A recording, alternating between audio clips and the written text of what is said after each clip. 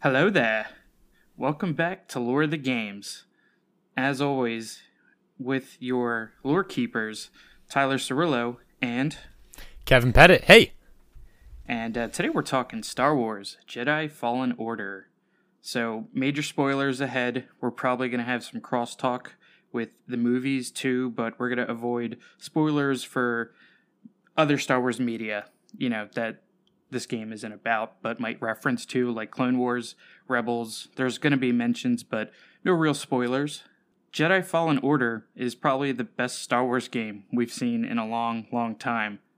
It's a third-person action-adventure game developed by Respawn, who was responsible for one of the best FPS campaigns ever in Titanfall 2. And we're going to start with our impressions on the game, and then essentially go through each chapter. This probably is going to be our biggest and most in-depth episode yet, as Star Wars has some of the richest and deepest lore, so there's a lot to chew on here, and they definitely take advantage of the Star Wars name. So, Kevin, why don't you tell us about your experience with Star Wars Jedi Fallen Order? Oh, Dark Wars, Soul Wars. I absolutely couldn't have imagined the crazy minds at Respawn picked and created the perfect game for me. You took the elements of Dark Souls combat, the theatrical and just crazy like AAA Uncharted Drake series of all the crazy explosions and everything like that, and set pieces that go along with those games, and combined it with a Metroidvania within the Star Wars universe. Tyler, it was just like, sugar, spice, and everything nice. I never could have imagined a game like this, especially with EA as the publisher. So credit to EA, because like you said before, this is the best Star Wars game we have gotten in over a decade, probably since, would you say, The Force Unleashed, the first one? Yeah, that was a fun game, for the most part, and that was the last single-player Star Wars series we've seen, and then we got Battlefront, and, we don't have to get into that. It was a disappointment. Yeah, I don't want to spend any time talking about the Star Wars Battlefront games, which were obviously major disappointments for numerous reasons, for lack of content, to horrible single-player campaign, to the microtransactions. None of that. We are here to talk about Star Wars Jedi Fallen Order. And Tyler, I had an absolute blast with this game. The graphics were unbelievable. The combat was so fun. Every encounter, I loved how grounded it was. And not to bring up the Star Wars Force Unleashed, where you're essentially in that game, you were like a Devil May Cry, Dante, crazy character. In this, it was grounded. You had to pick your battles, like, say, a Soulsborne game. And the lore was so fascinating, where it went way deeper than it does in, say, like the Star Wars Rebels, the Clone Wars, or in the movies, where you had all these like memories. The cast was so endearing, with Cal, Seer, everyone. You could tell that there was real passion put into this game, and I gotta say, I had an absolute blast. Definitely. Like, I feel the same way. I think it was great, and you can tell, like, this game was made by Star Wars fans. Like, these people, they love Star Wars, and you can feel it in every part of the game. The way the game explores the lore is really interesting. Cal has this force power called psychometry, I believe that's how you would pronounce it. So, like, he touches these things and it gives him, a description. He can kind of see the history of that object if there's an echo left by the force on it. And I think that's a cool way. Star Wars powers are just so great for video games, and that's a good example of one. And, it's a good game. I think there is a lot more potential here than, for our first outing, it's pretty good, but I could see them doing a way better job the next time around. We got some great foundations, Yeah, I could totally see it. Like, I don't know if this is a good example, but maybe like how like Halo Combat Evolved kind of like kicked it off, and then Halo 2 just improved on everything that was already great about it. Maybe along those lines, where it's like, okay, like, we played with this idea, we know there's a market for it. People absolutely were dying for a single player Star Wars game. We gave them that. and I feel as though this game has so much potential. Obviously, we're going to be at the end of the episode talking about potential sequels or what they can do going forward with the game, but overall, from the combat to the quirky humor to it even had like some seriousness to it, which I love, dealing with like PTSD, like we'll get to with Seer and everything like that, which touched on some real human elements, which I was very shocked by that. I thought I was getting ready just for another campy Star Wars, like that okay Solo movie. The writing here is fantastic. It's very well done, and all the characters are awesome. Like, I love the whole cast, the villains and all too.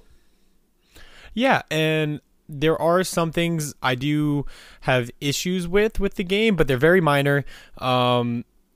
I felt as though overall I had a incredible experience with this game, and I'm already gearing up for my second playthrough, but I'm just settle. I'm going to let it settle for a minute. I don't want to like hop right back into it. I'm just still soaking in after what it turned out to be such an incredible experience. So yeah, overall, absolutely fantastic. What difficulty did you play through on? Oh, I'm the worst. I just played it on the regular like difficulty. Did you play it on the harder one? I like at some points it was too easy, then other times it would get into that like frustrating like some enemies I couldn't stand, like the spiders, and you kind of get ganked by some of the little creatures and stuff like that. But for the most part, I just wanted to enjoy the game for its regular difficulty and just get through and just enjoy the story. So I didn't play it on the easiest, but I definitely didn't go any harder than. Is it just like, is Jedi like the normal one? I forget what the name of the different difficulties. I think Jedi Knight is like normal. I think I played through on Jedi Master, and then there's Grandmaster or something like that. So I played it on like a step up, which was a nice balance for challenge. I've tried some Grandmaster, and it's like, it's got a good challenge to it. So it's nice that they give a ton of options, and they added the story mode in pretty late in the development, just because this is Star Wars. It's going to have a huge net of people who want to play it, and they built this game with, you got to take it slow, and there is some challenge to the combat in certain scenarios. So they just wanted to make it accessible for everybody, which, I like. And there's challenge there for those who want it. Yeah, no, I think that's definitely very nice of them, very unlike FromSoft of them, to add actual different difficulty modes and, coming straight off. Yeah, exactly. And it's also EA. They want to make sure they can get their people's hands on this as much as possible, the most people on it. Right. But coming from Sekiro to this, it wasn't, playing on Jedi Knight it wasn't that difficult to say the least. I definitely died definitely on Dathomir. God, that's definitely the swamp level of this video game, and Blight Town. It's the Blight Town. Yes, thank you. That's a perfect way of describing it. I wanted to get off that planet as soon as possible, and unfortunately you have to return. We'll get to that. But anyway, besides that, I really didn't have that much of difficulty through Jedi Knight. Some of the boss battles, once you start figuring out, like with the second sister and all that, I felt as though wasn't that much of a challenge. But I did, I did hit a wall a few times. Yeah. The last boss is pretty difficult, and we'll talk spoilers when we get there chronologically in the story and everything. But the game does kind of train you for that final boss battle throughout the entire game, which is a cool detail. I like that. But yeah, I thought a lot of the boss fights were pretty fun. There was a decent amount of variety. Some were just reskins, or there was a ton of reskin mini bosses, but it all just kind of adds to it when you're exploring around and backtracking through places, giving you more to do. Yeah, I really enjoyed, for the most part, the combat, the combination of the force powers with the lightsaber, which is the most badass weapon in all of video games, movies, media in general, in my opinion. So I felt as though the continued, what's it called? I'm sorry. skill tree. Sorry, there we go. The skill tree where you slowly kept getting more and more powers and being able to go up against different combat scenarios differently using these different abilities. That was such a nice touch. And I really felt towards the end like, oh, like I am a Jedi Knight, and that's all I want from my game. Like I feel like a badass now. You definitely feel like you start off as an untrained Padawan, and over the course of the game, you do become a Jedi. It definitely feels that way when you're playing through it. The one gripe I have with this game is probably that the movement system, it felt kind of lacking, especially coming from Respawn, who, the Titanfall movement system is so fluid and, it's easy to pick up, but when you master it, you can do some crazy looking stuff. And you feel like a Jedi in that game with all the crazy shit you can do. And like the sliding around, that's boring. The swimming, I see why they put that in there, but I think swimming as a mechanic in these kind of third-person games is unnecessary for the most part. Like it's slow, clunky, and I don't think it's that cool. Water levels, but and the wall run didn't seem as fleshed out as it could have been, but it was still fun to explore it and get around the map. They feel like these big playgrounds for the most part, where you're just jumping around doing Jedi stuff. Yeah, obviously they included, like you were saying, some of the gimmicky stuff, like the Uncharted climbing, the wall running, which I felt like was a bit tacked on, and then they had the weird Sonic the Hedgehog sliding and platforming, especially on Kashyyyk when you're jumping on those weird, essentially look like boppets that you're just jumping plants, up, yeah, like doink, doink, doink. Like I was like, what game am I playing? Yeah, that was a little weird. I was kind of like, all right, I guess I'm a Jedi on a quest. I don't remember this in the movies, but whatever. But yeah, besides that, some of the stuff which they've kind of just took and made this giant like hodgepodge of different games together. I overall really just love this game. I will admit, and you will probably admit as well, we're huge Star Wars nerds, so there's probably a bias, and we've been wanting a Star Wars single-player game for quite some time. But bias aside, I think Respawn put out a very excellent game. And my other gripe is I didn't really run into that many bugs. People were complaining about glitches and bugs. The only places where I really ran into them was on Dathomir, but I heard the PS4 is the one that had the most glitches. I heard Xbox and PC were pretty good. Yeah, you have a PS4 Pro, which probably ran it better than like an original PlayStation, because I had so many issues with texture pop-ins on my like 5-year-old PlayStation 4. And like I remember every time I would go to change my poncho, I'd have to wait at least 2 seconds for the texture to show up.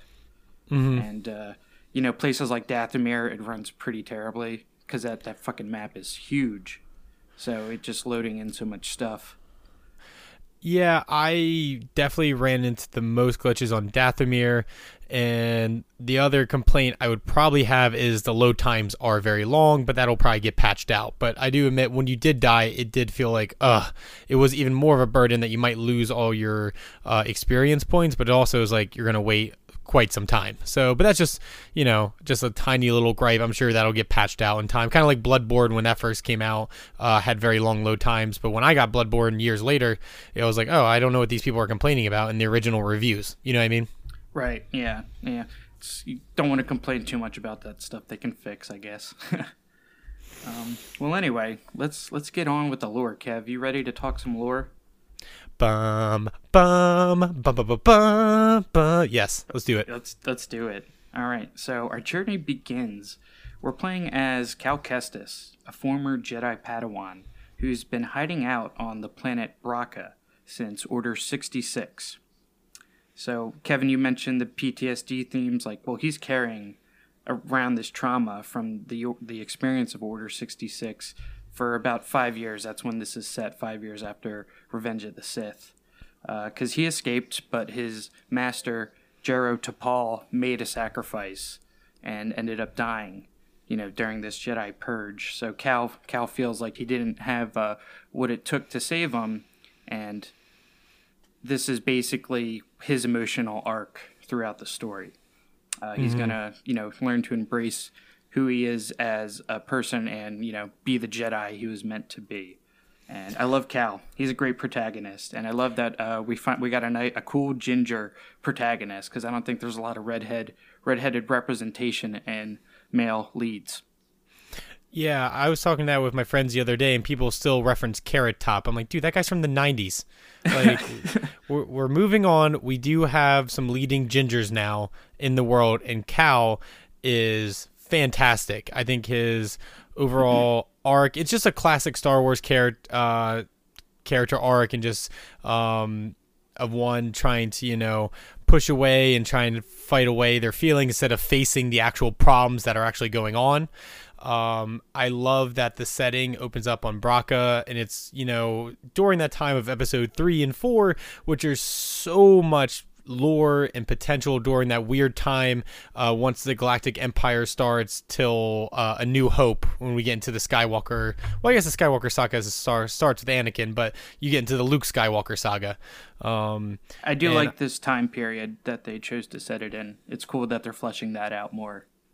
Yeah, and I love that Braca is essentially just a salvage dump for all the ships and all the what's it called? Republic Star Cruisers, Separatist ships. So you see like a Separatist, like Federation ship, and you see all these things. You're like, oh, those are all from like, the Clone Wars. So that's kind of cool, but it's, a great reference to a time that had just happened, but you're enough time removed. So it's just a cool little reminder of where exactly in time you are. And it's a nice signifier of out with the old, in with the new. They're literally destroying everything from the prequel era, and this is the OT timeline now. It's bridging that gap. So that's kind of a cool signifier that they would start it on like a scrapper planet, where they're scrapping literally everything to do with the prequels, and here we are in this new time frame. Yeah, I was very much a fan of this opening tutorial planet. It was a great, epic, just beginning to your journey as Cal. So, and I just, as soon as you see that red hair, you're like, oh, let's do this. I like that song. It opens up with that like throat chanting song. Mm-hmm. That kind of threw me off. That didn't feel very Star Wars at first, but I do like it. Yeah, I was kind of like thrown off a bit as well. I was like, wait, what game? There's several times during this game I'm like, I feel as though it's given itself such an identity, Jedi Fallen Order, that it can be, it does pay, like, there's Easter eggs and pays homage to like the films and other media, but it has enough identity to be its own thing. Definitely. So, we start off on this Scrapper Guild planet, Braca. Cal's been here for 5 years, like we said. He carries with him his master's lightsaber, and he starts having these visions throughout this level 2, where he starts seeing his master again. During the train segment, you'll see him, and these were his dying words to Cal: "Trust only in the Force." And Cal has basically just been hiding out. He's in the reveal trailer, they had the don't show who you are, hold it all inside, and then throughout the trailer it kind of tells the same story of the game. He's like, yeah, trust only in the Force at the end. So he does end up realizing that, and we're going to touch on more of that later. But this trauma that he suffers with the loss of his master, it severs his connection with the Force. So he was a Padawan who was being trained, and was quite capable for his age, it seemed, but it's kind of their way of depowering him and like starting you off at zero. So you just start off with the one power to use Force slow, which is depicted in The Force Awakens. Kylo Ren uses that power. Yeah, and it becomes such a cool like power in terms of combat and like certain puzzles and stuff like that throughout the game. And it's nice that it's being actually like used, I believe, for the first time in any of Star Wars games. So it's kind of really cool. Yeah, it is cool. There's like Legends canon stuff. Well, I guess Legends isn't canon anymore, but there's stories of Luke having that power in some Legends stories, which is pretty cool.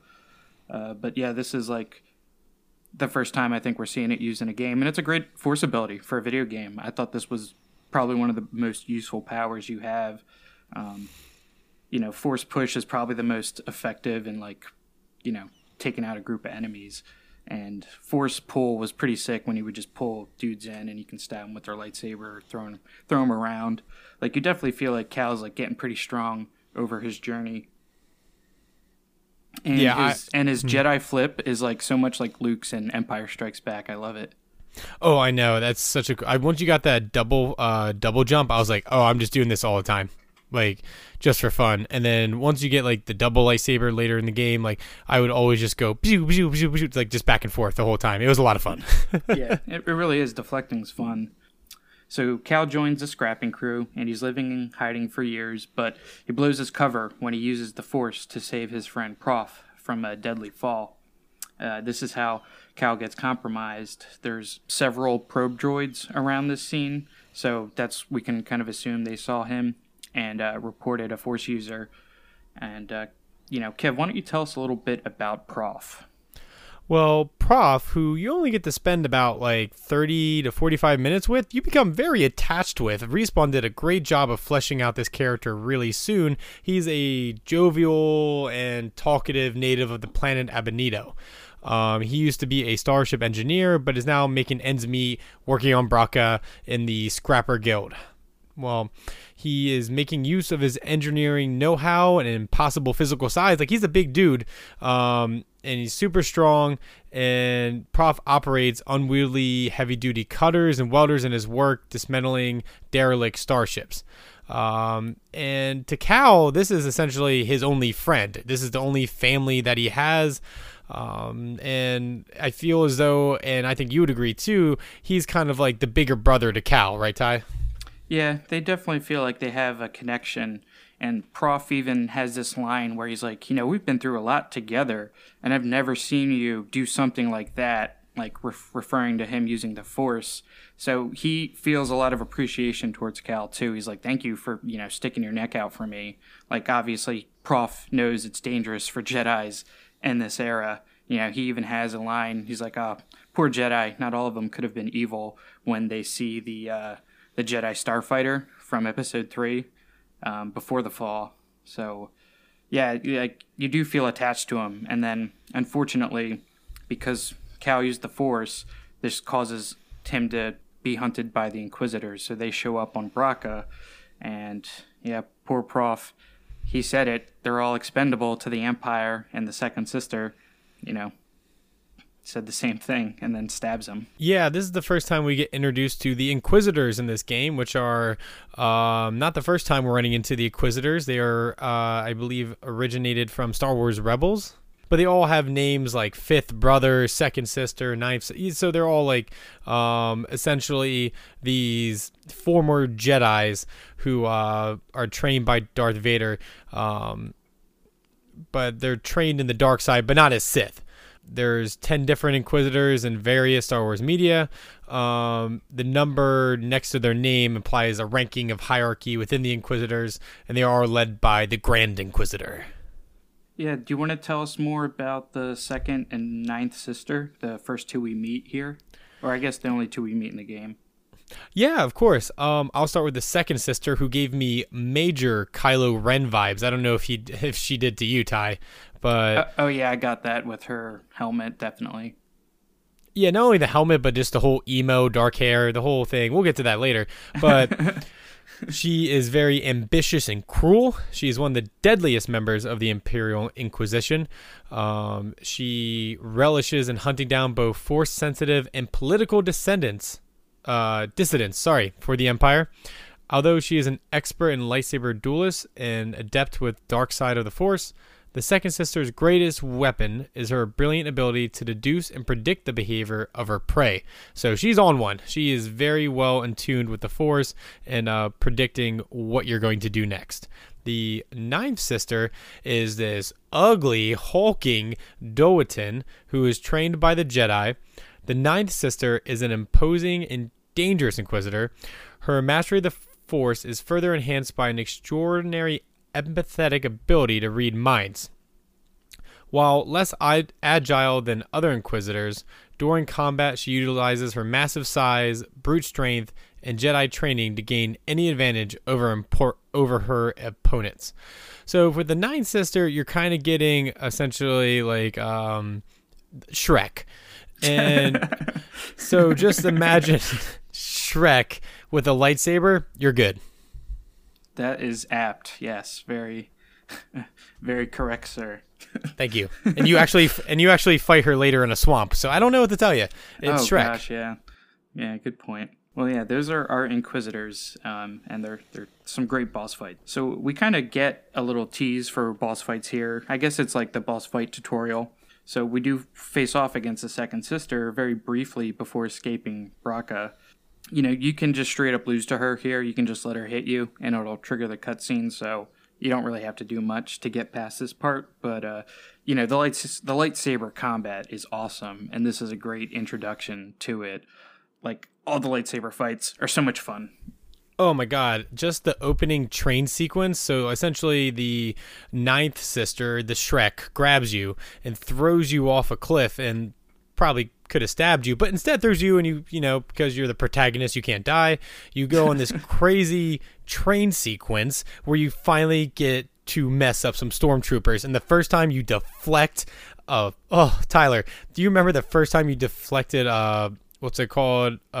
One of the stormtroopers' fire and shot it back at them? How satisfying was that? Yeah, that sound effect's great. It's some great positive feedback loop. I love it. And when you unlock the double lightsaber and you can just continually knock them back, very satisfying. Yeah, the whole time going down that train sequence, you're climbing around it, you're running, you're sliding, you're fighting all these stormtroopers with their like little plasma maces. You're finally figuring out there's a whole sequence where a freaking starfighter shooting down at you, and you gotta like go side to side, like trying to dodge its fire and stand behind cover. It's a great, epic, very Uncharted sequence, and the opening level just really sets the tone for the adventure you're going to have for the rest of the game, and I absolutely loved it. And once you get to the end of the train, you end up going up against the second sister, like you were saying, which is you'll go up against her 4 times in the game. So this is the first time, and yes, like you said, you can just essentially just get your ass handed to you and just get on with the game. Yeah, because Cal is always getting his ass saved in this game. He has it in for him going up against a second sister at this point, but luckily we have Sir Junda and Grease Dritus on the Mantis, here to save the day. I thought it was funny when they first They fly in next to the train when you're on it, and then they open the door and they're like, "We're here to help." It's like, there's no way you guys would be able to hear each other in this situation. Like, there's no communication when somebody's on a moving train and somebody's flying in a spaceship. But it's kind of funny, but they're there to save the day. I love this introduction of Seer and Grease. I just love that second sister like jumps on the front of it, and he's like, "Get over here!" and just like, yeah, that was badass. Like, she uses the Force. She's trying to pull the ship away, like down with her, and then that whole cutscene's pretty badass. And Cal's like on the ship, and he's got his lightsaber ignited, and Grease is like, "All right, kid, turn that off and grab some seat." It's a great line. Yeah, Grease just like, whatever, kid, get back there. Which, Grease starts off as kind of this like cold, just kind of like smuggler who doesn't care about anything besides getting paid, or only cares about himself. And he slowly unravels throughout the games as it goes forward. Yeah, he definitely shows a lot of heart in some moments. I love him. I love his character. He's basically here for comic relief, but he's great for what he does.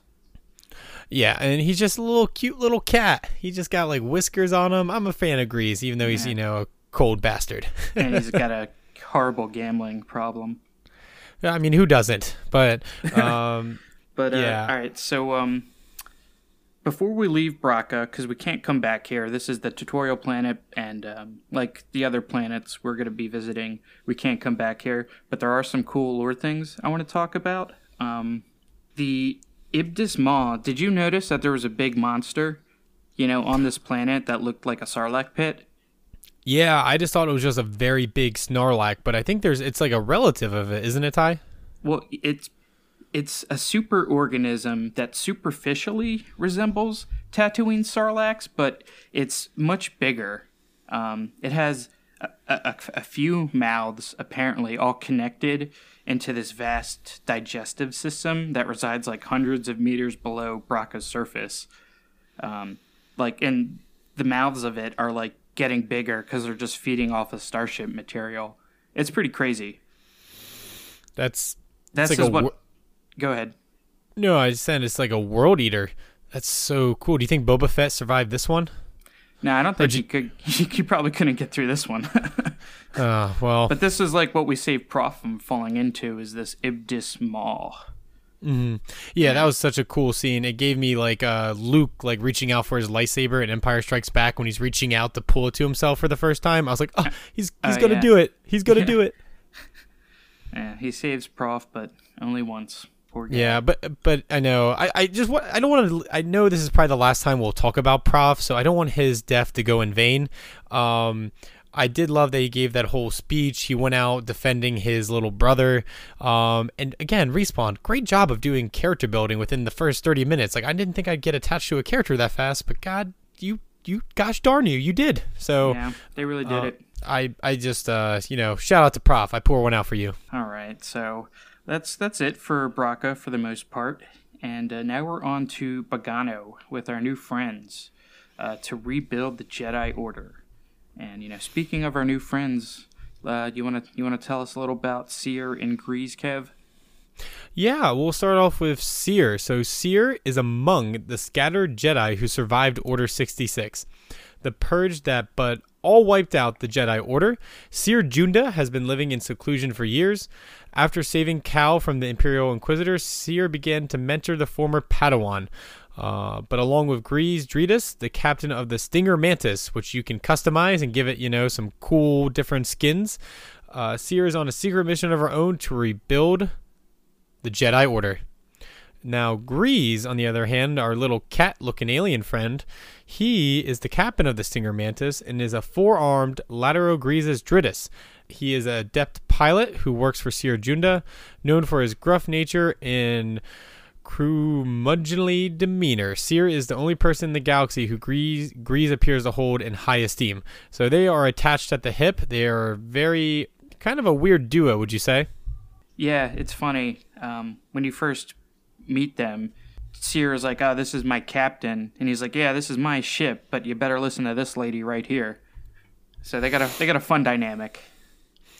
Yeah, I really love the banter between them, and my favorite character in this game is Seer, because I feel like I love Cal, don't get me wrong, but I feel in terms of character development, in terms of backstory, dealing with trauma, Seer obviously I feel as though has gone through probably the most out of anyone, and has to deal with so many different feelings, emotions, dealing with the Force, who's essentially has just cut themselves off from the Force.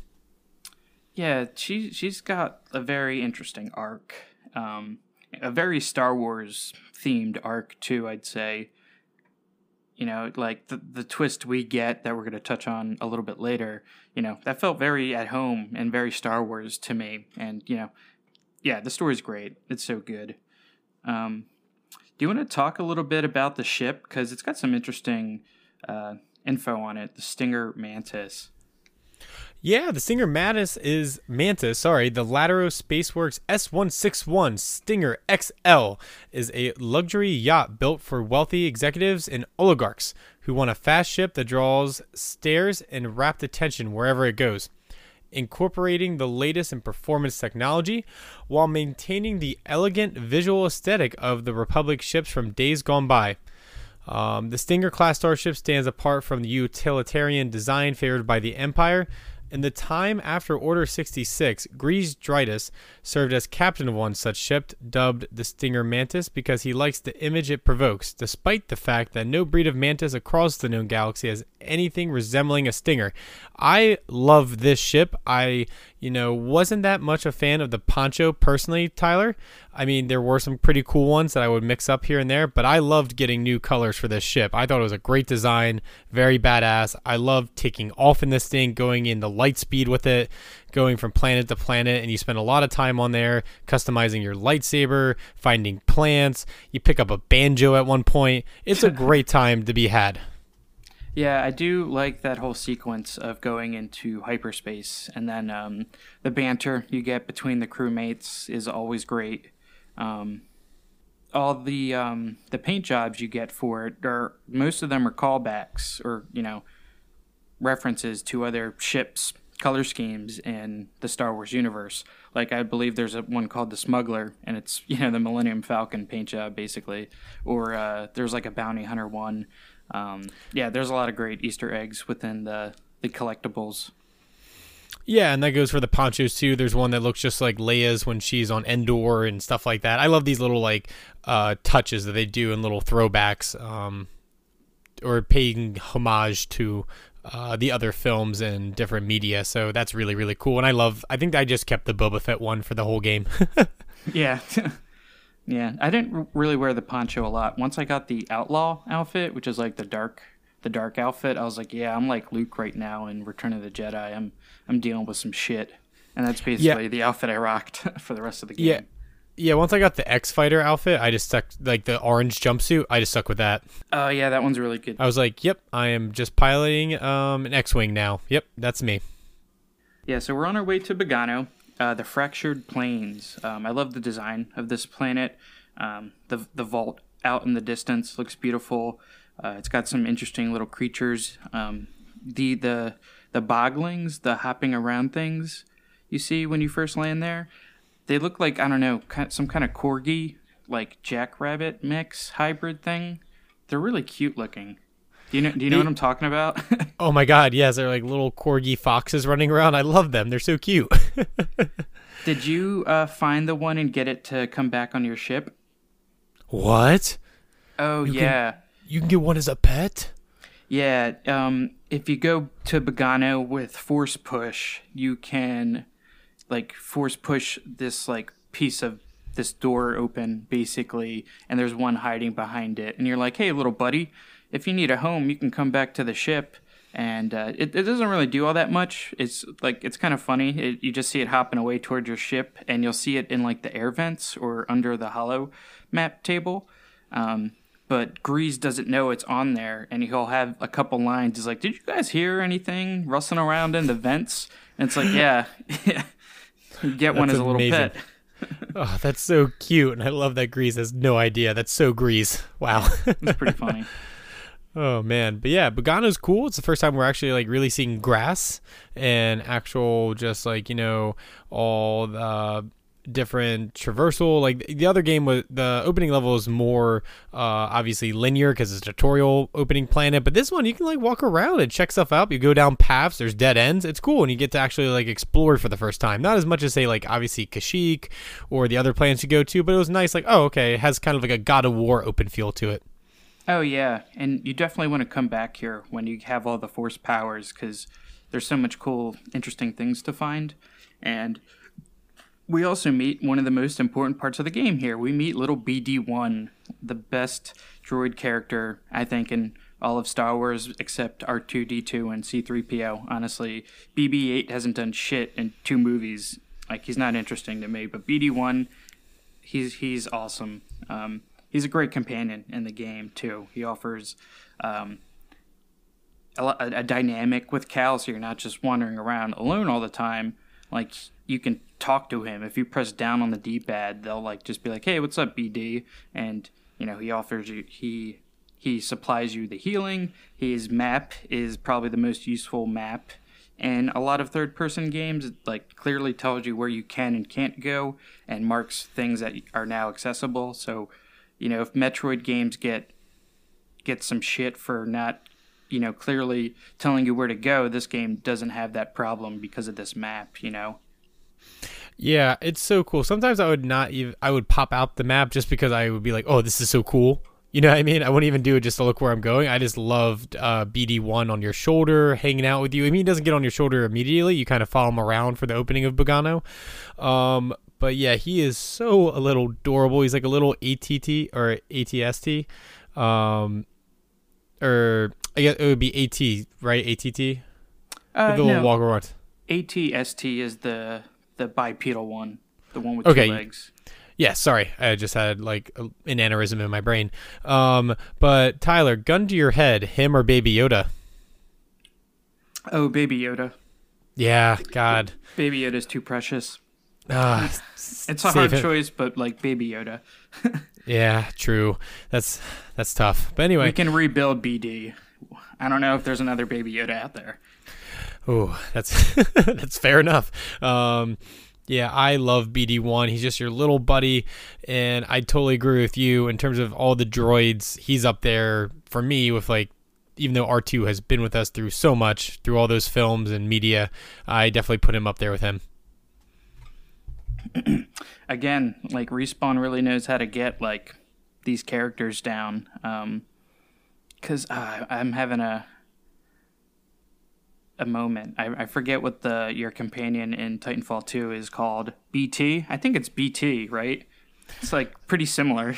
Actually, yeah, I think it is BT. Wow. That's funny. But they're great at robot companions, And BD. Oh, go ahead. I was gonna say, making you have feelings for robots. They really pull your heartstrings. Yeah. And BD offers a lot for the game. He gets his own upgrades and abilities that help you explore more of the map on top of like the force powers you unlock throughout the game. So, it's a nice variety in the kind of stuff you can do. And the one interesting upgrade he gets pretty early on is that Scomp link on Zepho, which we'll talk about a little bit later. That's been in Star Wars lore since the OT. This is like what R2-D2 is using to plug into everything in all the movies is a Scomp link. So I thought that was just a neat little trivia bit. Yeah, something that's never been actually like said in the movies or media, but is an actual thing within like books or stuff like that that's referenced to. It's a nice touch, and I appreciate that.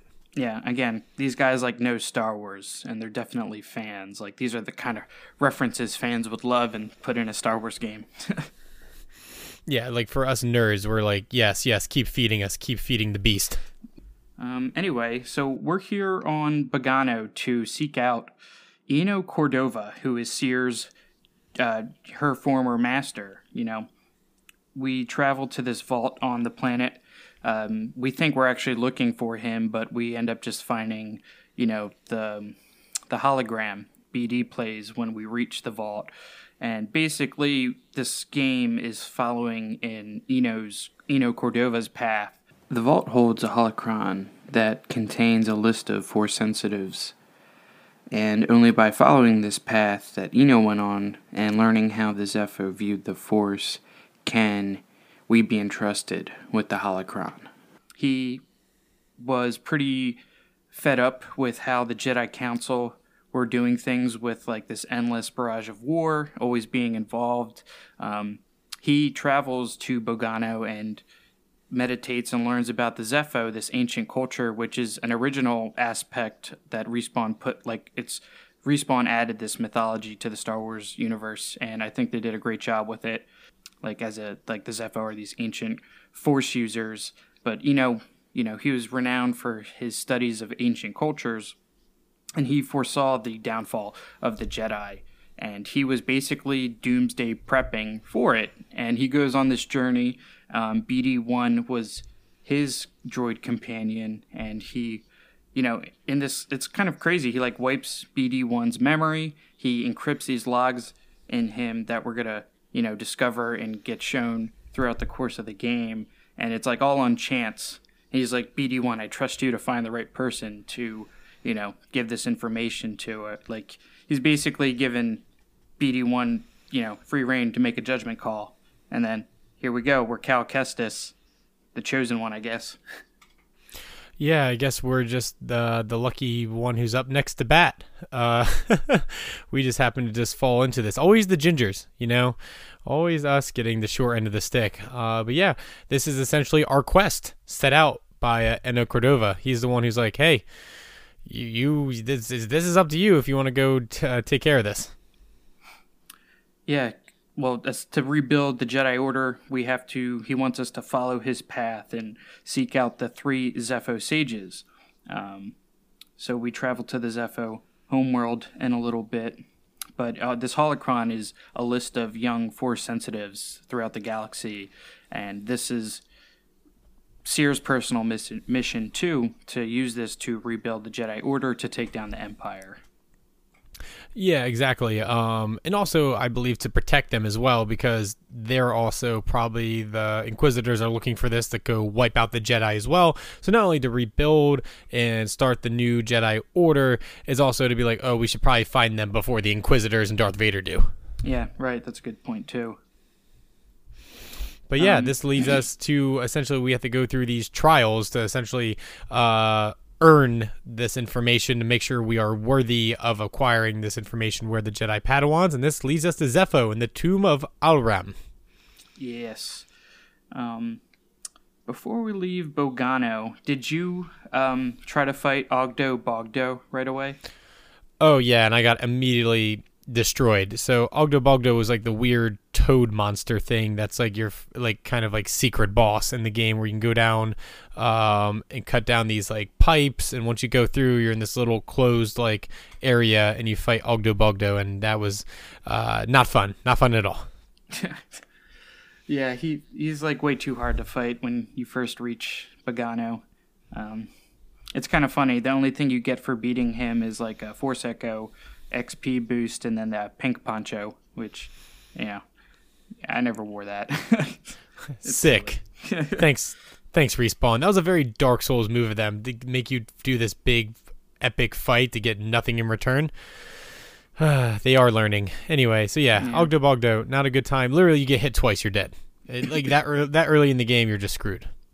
Yeah, and you need like more experience with these guys to get those parries down. But you can, I believe, freeze Ogdo Bogdo's tongue and then cut it, which is kind of sick. Yeah, I saw the trophy for that, and I've tried to do it so many times, but it never works for me. I don't know if it's like just buggy on my system or whatever, but yeah, I've yet to see that happen. Yeah, I literally had to watch someone on YouTube do it for like 5 minutes to figure out the motion. So don't feel bad, Tyler. I literally had to like figure out how to do it by watching someone do it online. Oh wow, okay. So you're fine. You also played on a hard difficulty. You're a bigger man than I am. So let's move on. Let's move on to Zepho. Is that a fat joke? No. Tyler, please. In this climate, please. All right. Zepho. All right.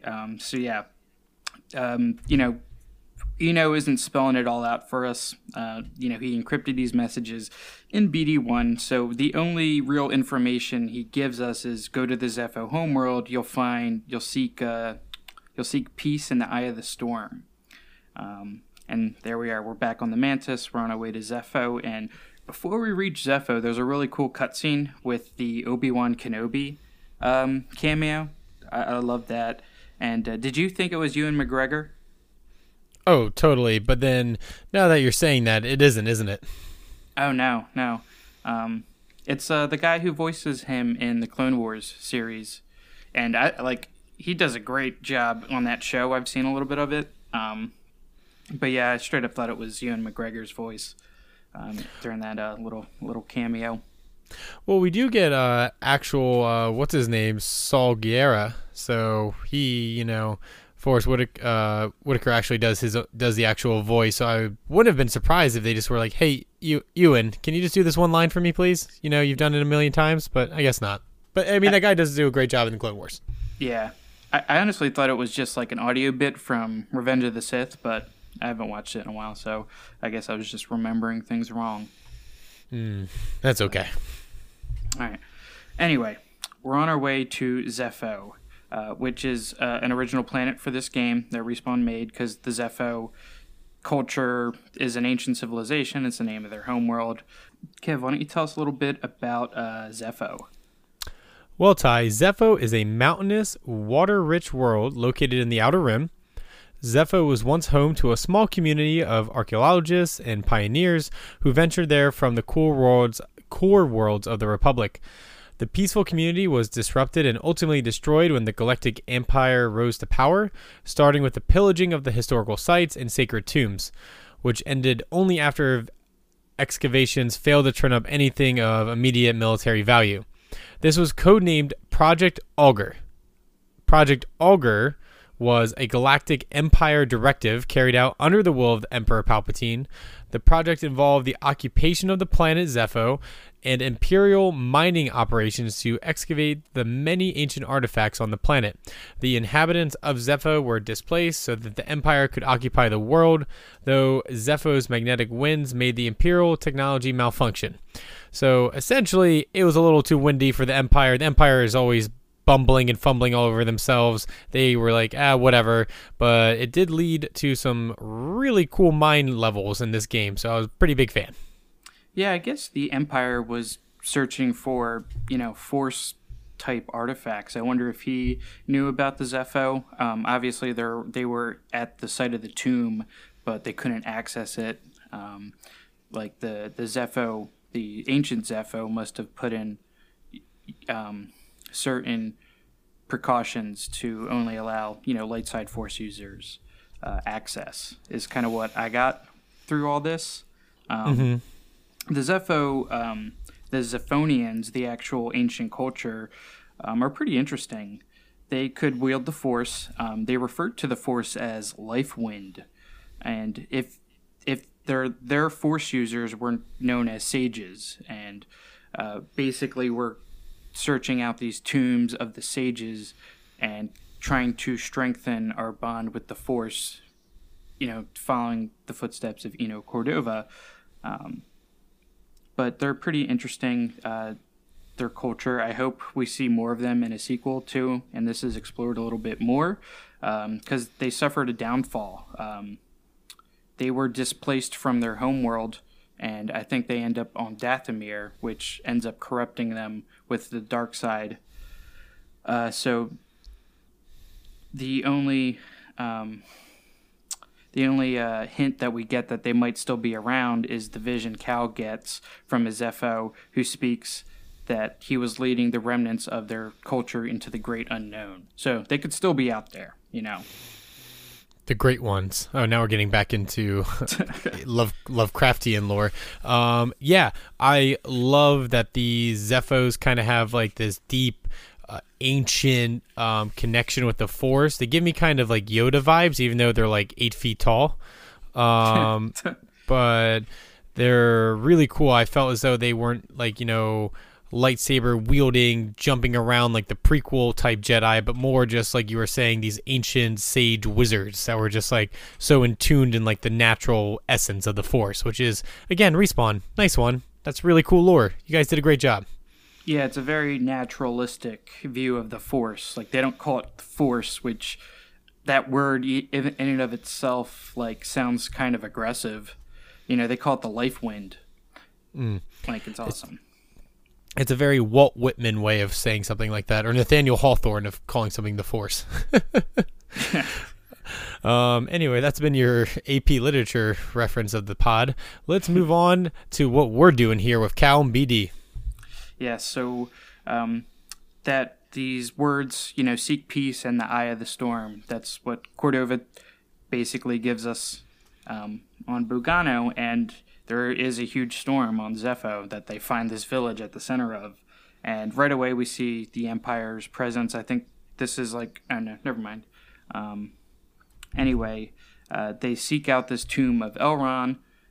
Elrond? That sounds way too much like Lord of the Rings. But inside... inside, Cal sees a vision of his former master, Jero Tapal, and this helps him rediscover his ability to push objects with the Force. And then BD gives us another recording of Eno, who gives us a hint that we might find something at Kashyyyk. He suck out guidance from the Wookiee Tarful. Which is not our first run-in with Tarful. He is not an original character by Respawn. The first time we run into him is in Revenge of the Sith with Yoda when he's on Kashyyyk. Yeah. It's like, it would be way too much to have this be Chewbacca. So they got to use the second most famous Wookiee, Tarful. Yeah, they were like, I guess Chewbacca's overplayed. Who's another one we... Tarful! Right. And so, I mean, Tarful's kind of badass. He's just kind of like this giant Wookiee general who's just trying to free his people. So he's kind of a badass. So I'm glad he was included. Yeah, definitely. But after our excavation in the tomb, we fight an ATST for the first time, the all-terrain scout transport, which awesome set piece. Pretty simple boss, but it was like nice deflection practice. And I like the detail of after destroying it, the pilot crawls out. Like that was pretty cool. That was a nice touch. I was like, I started walking back to the ship, and I was like, why can't I get into the ship? I started getting shot at. I'm like, oh, you mother! I was like so mad, Tyler. I was like, you got to be kidding me. So I was like, but that was a great attention to detail. I really love that. Is there anything else you want to cover on Zepho? Anything? Because we come back. Yeah, we do come back, so we can talk more about it later. So one thing I do want to touch on is the lightsaber customization, because this is where we really start finding more pieces to kind of put on our hilt and stuff. There's a few different things we can customize with our lightsaber. The color, obviously, is really fun to keep changing. You only start with blue and green, but at that one point in the story, you get a whole bunch of them, which was a lot of fun.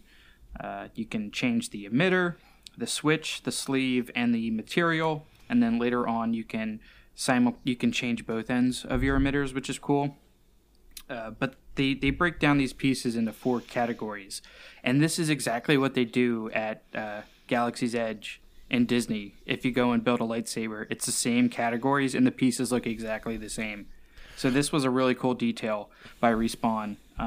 You could tell that they were working with Lucasfilm and Disney to get these things and like really bring it to life. So you can go and make the lightsaber you were walking around this game with at Disney, and I really want to do it. Yeah, they really want to get the merchandising, if it's BD1, if it's the lightsabers. But same as you, Ty, I had a lot of fun playing and customizing my lightsaber. Did you have a certain color that you used for the majority of the game, or did you keep switching them out? I played through most of the game with green, and then I think when I unlocked the rest of the colors, I kind of would just swap out every once in a while just to test them all out. A nice little detail is that when you change the color, it changes the audio of the ignition to match like what we would see in the films and stuff. So the green lightsaber sounds like Luke's from Return of the Jedi, and the blue lightsabers sound like how they usually do when we see them. Another really awesome detail. Yeah, I was with you. I used green for the majority, but once I was able to get later in the game all the different colors, I was purple, baby. I was Mace Windu. I love the purple lightsaber. I think it's the coolest color out of all. That's just me. I think the purple lightsaber is the coolest one out of all the different colors of a lightsaber. But that's, I just thought Mace Windu it was just so cool with Samuel L. Jackson. I don't know. I have a little crush. It's just, I don't want to get into it, but yes, I was a purple guy. Yeah, purple's cool.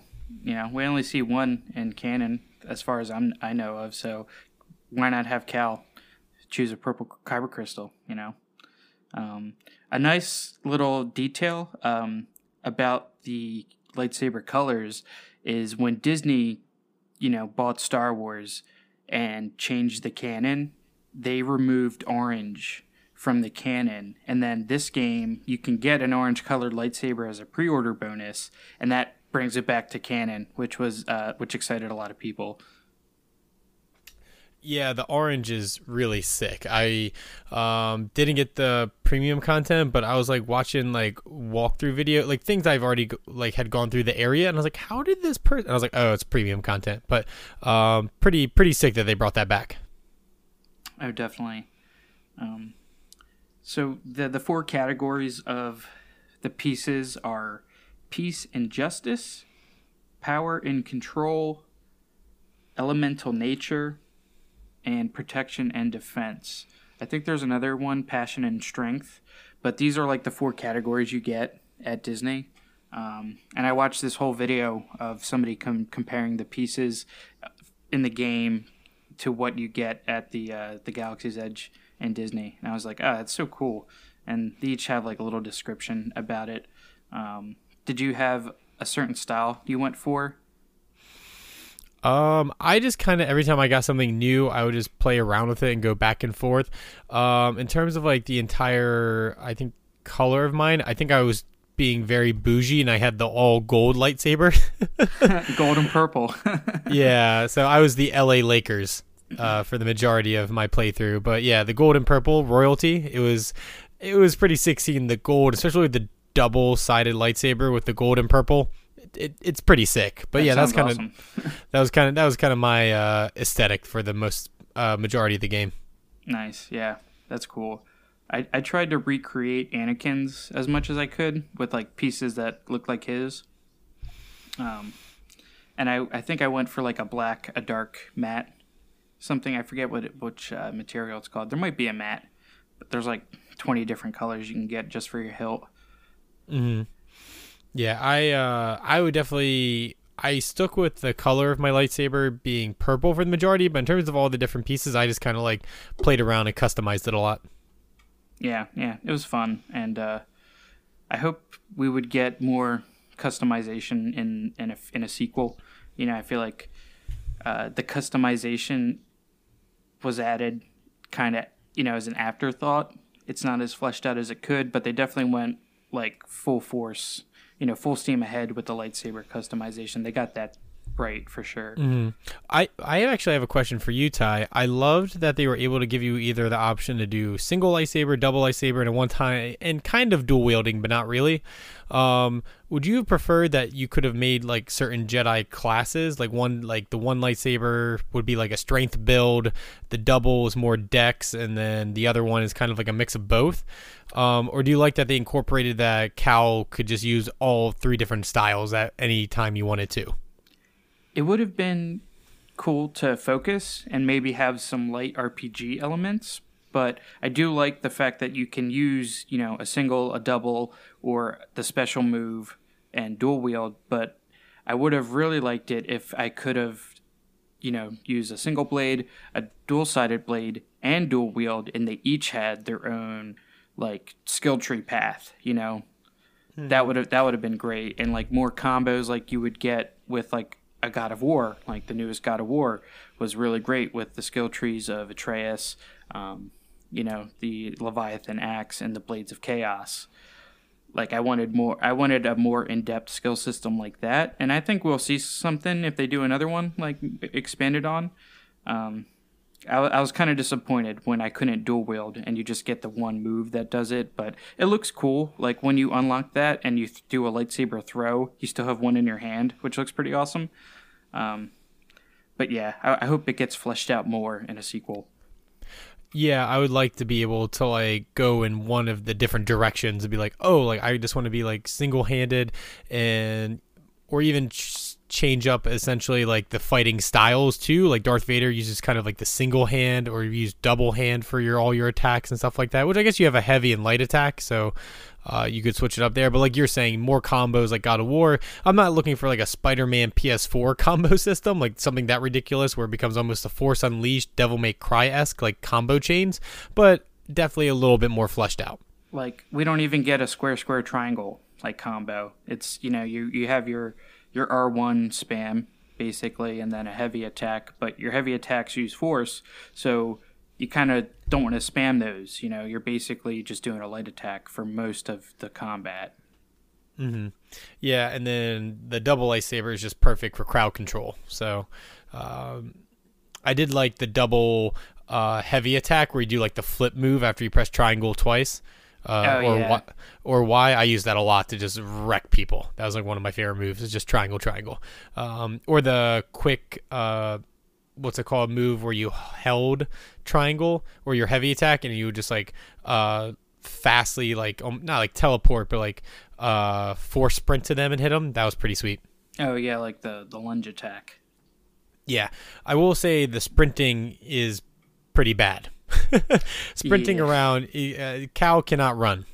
That is definitely when we were talking earlier about the clunkiness of this character sometimes, where you're expecting something smoother like Titanfall 2's movement. It is sometimes like, did this kid ever learn how to run? Like, it's kind of weird. So, Yeah. All right. Anyway, let's get back to the story. So we're on our way to Kashyyyk, and Seer actually opens up a bit more about herself. She tells Cal why she cut herself off from the Force, and this very sad story where she led a group of younglings to safety with her Padawan Trilla after the Purge started. So they were hiding out, and the Empire was on their trail. Seer tries to lead them away, and then Trilla stays behind to protect the younglings. But Seer does get captured, and the Empire tortures her until she gives up the location of her Padawan and the younglings. She also mentions that they question her about Cordova, so I wonder if that's why the Empire does have a presence on Zepho, and that's what Project Augur is trying to uncover what he knew. But she eventually does escape in a prison riot, she tells Cal, and she also tells him that her Padawan did not survive.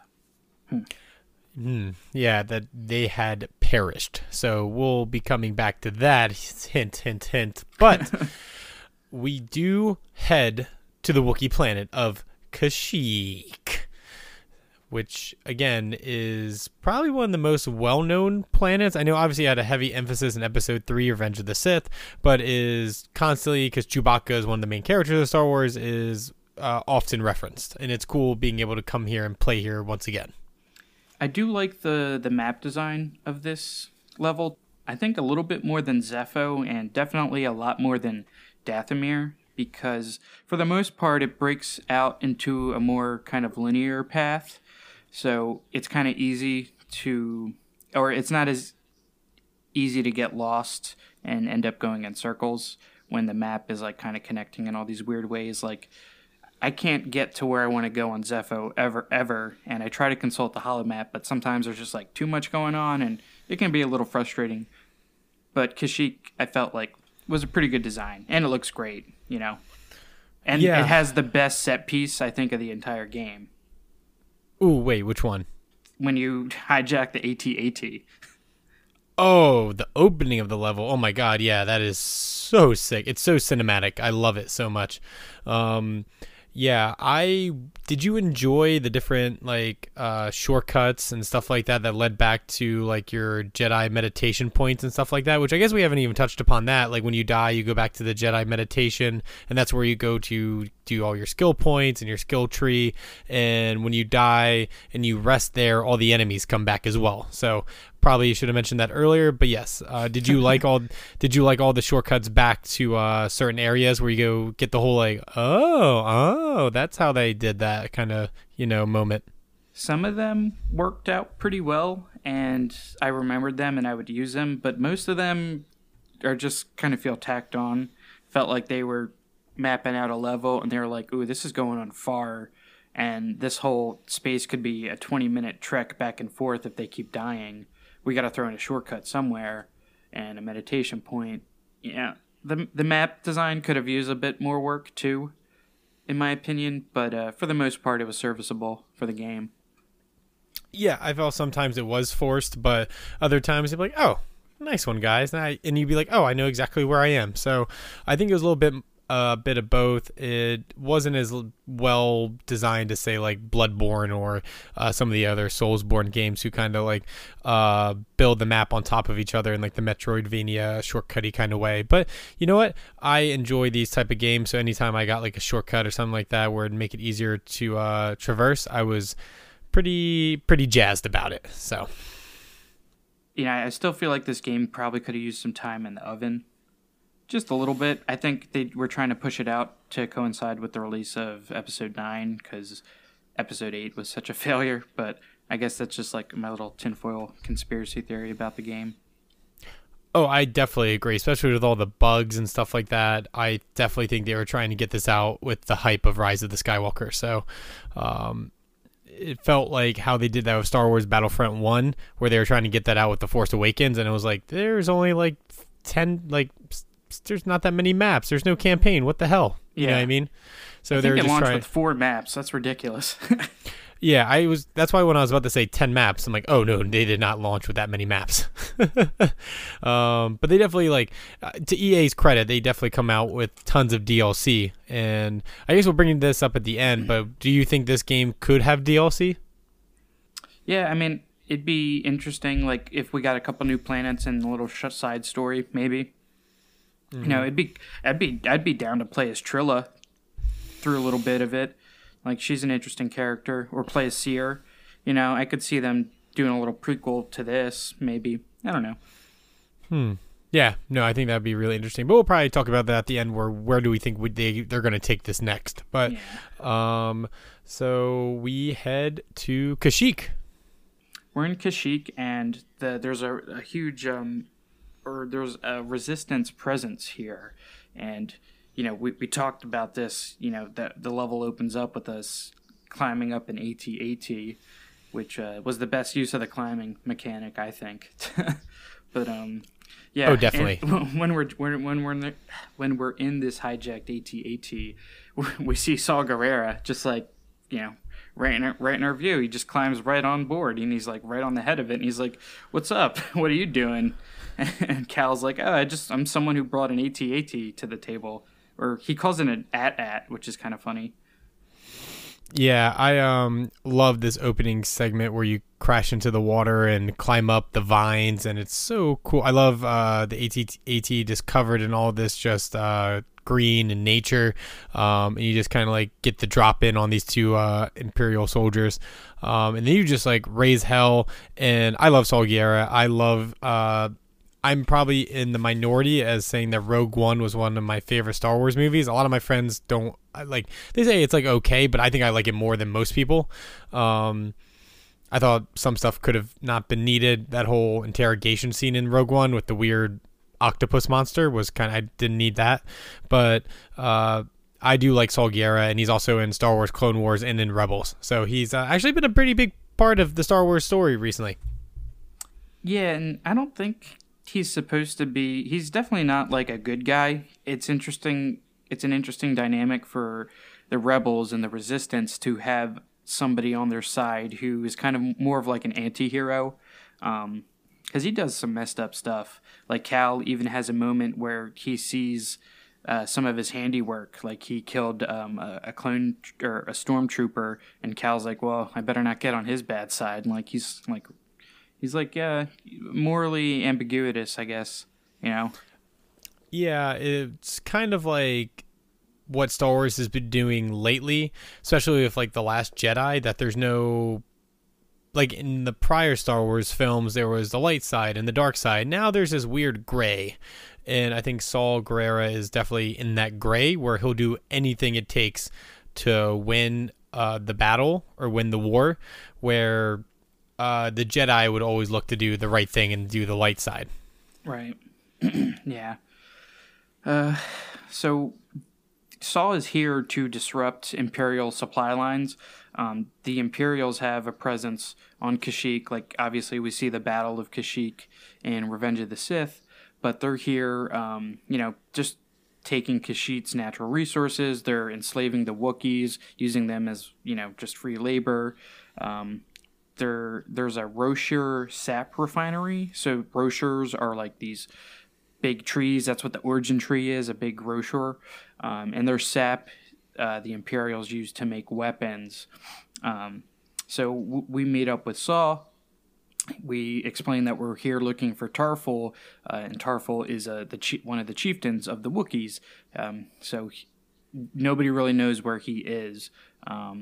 But Saw does mention that there's some, you know, there was a group of Wookiees captured, so we are basically trying to free some Wookiees because, you know, Tarful might be there, or somebody who knows Tarful might be there, and that's basically what we're doing here in our first run through of Kashyyyk. We get to visit like the Shadowlands and the Origin Tree later on, so there's a huge dynamic to this world because it's very imperialistic at first with buildings and stuff like that, and then we get more into like the nature part of it, which is pretty interesting. It's a very distinct variety, which the other levels you don't get too much with. I mean, mainly Dathomir is basically feels the same throughout. Zepho's a little different because you get the caves and like the village and stuff. But it's pretty interesting. When we're in Zepho, we get this little backstory of some of the villagers who were being displaced by the stormtroopers. We learn of Mariana through some Force echoes. She was living on the Zepho homeworld, and then the Empire showed up. They actually killed her husband, and we actually meet her here in Kashyyyk. It's interesting. You can go up and interact with her and have a conversation with her, and then Cal is like, oh, I heard your story, essentially. It's a cool little detail with the lore. Like, we followed her story, and she's here now.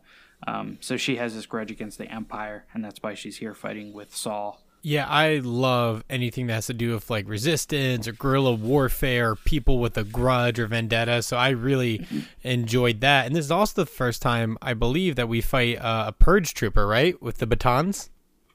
Yeah, I do believe so. And those guys are tough. I remember going up against, you go down that like hallway for the first time. And Saul's up there in the command room after you defeat him. But I was like, that guy took me about 2 or 3 times before I learned all the parry mechanics and stuff like that. And you're going to be one of the tougher enemies you fight throughout the game. They come in various different types. They have the ones that are like kind of like the Grievous bodyguards with the 2 double-sided electro staffs. And then you have ones that have them like cut in half, where essentially they have one in each hand. Dual baton ones, yeah. And then you have essentially a purge trooper of just a giant gun. The commandos, which you see first in the cinematic when you first run into the 9th sister and the 2nd sister in the tutorial level. So, but yeah, those guys are pretty tough, and then like probably the toughest enemy you have faced up to this point. And we also fight the security droid for the first time, and it's cool that it's like its own boss the first time you meet it, and then through the rest of the game, it's kind of just like a regular enemy. That's a very Dark Souls thing to do. And the security droid, I love. It's an awesome design. K2SO from Rogue One is probably one of the best parts of that movie, too. Mm-hmm. Yeah, so you get double Rogue One nostalgia in here of Saul Guerrera and this droid. So, yeah, and definitely was one of the best parts of Rogue One. Yeah. So this is a good level, and we end up freeing the Wookiees and taking the refinery back from the Empire. But we don't get any more information on Tarful's whereabouts, but we do free a Wookiee, Choisk. I can't pronounce these. You're doing great, honey. Honey, you're doing great. These Wookiee words are like so hard, like with 3 S's and 3 Y's and 2 K's. It looks like Welsh. I think it's just based on the Welsh writing, because it's just a bunch of W's and Y's. Yeah, and it's just like, and you know what? I'm gonna say it. The Welsh accent and Wookiee language pretty similar. You can't understand a word those people are saying. That's good.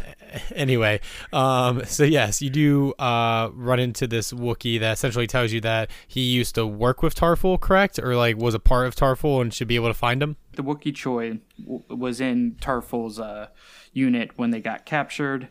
We also meet Mari Kasan, who is one of Saw Gerrera's partisans. So they are thankful. We kind of help push the Empire back at the end sequence here, which is a cool little gauntlet, kind of fight where you have to fight a couple waves of enemies. So they're like, we're going to keep an eye out for Tarful, and we'll find him for you. So we didn't really do too much progression here. So like after this, we get a transmission from the Empire, which is going to send us back to Zepho. So that's kind of cool that, the levels open up and you're backtracking to the different planets.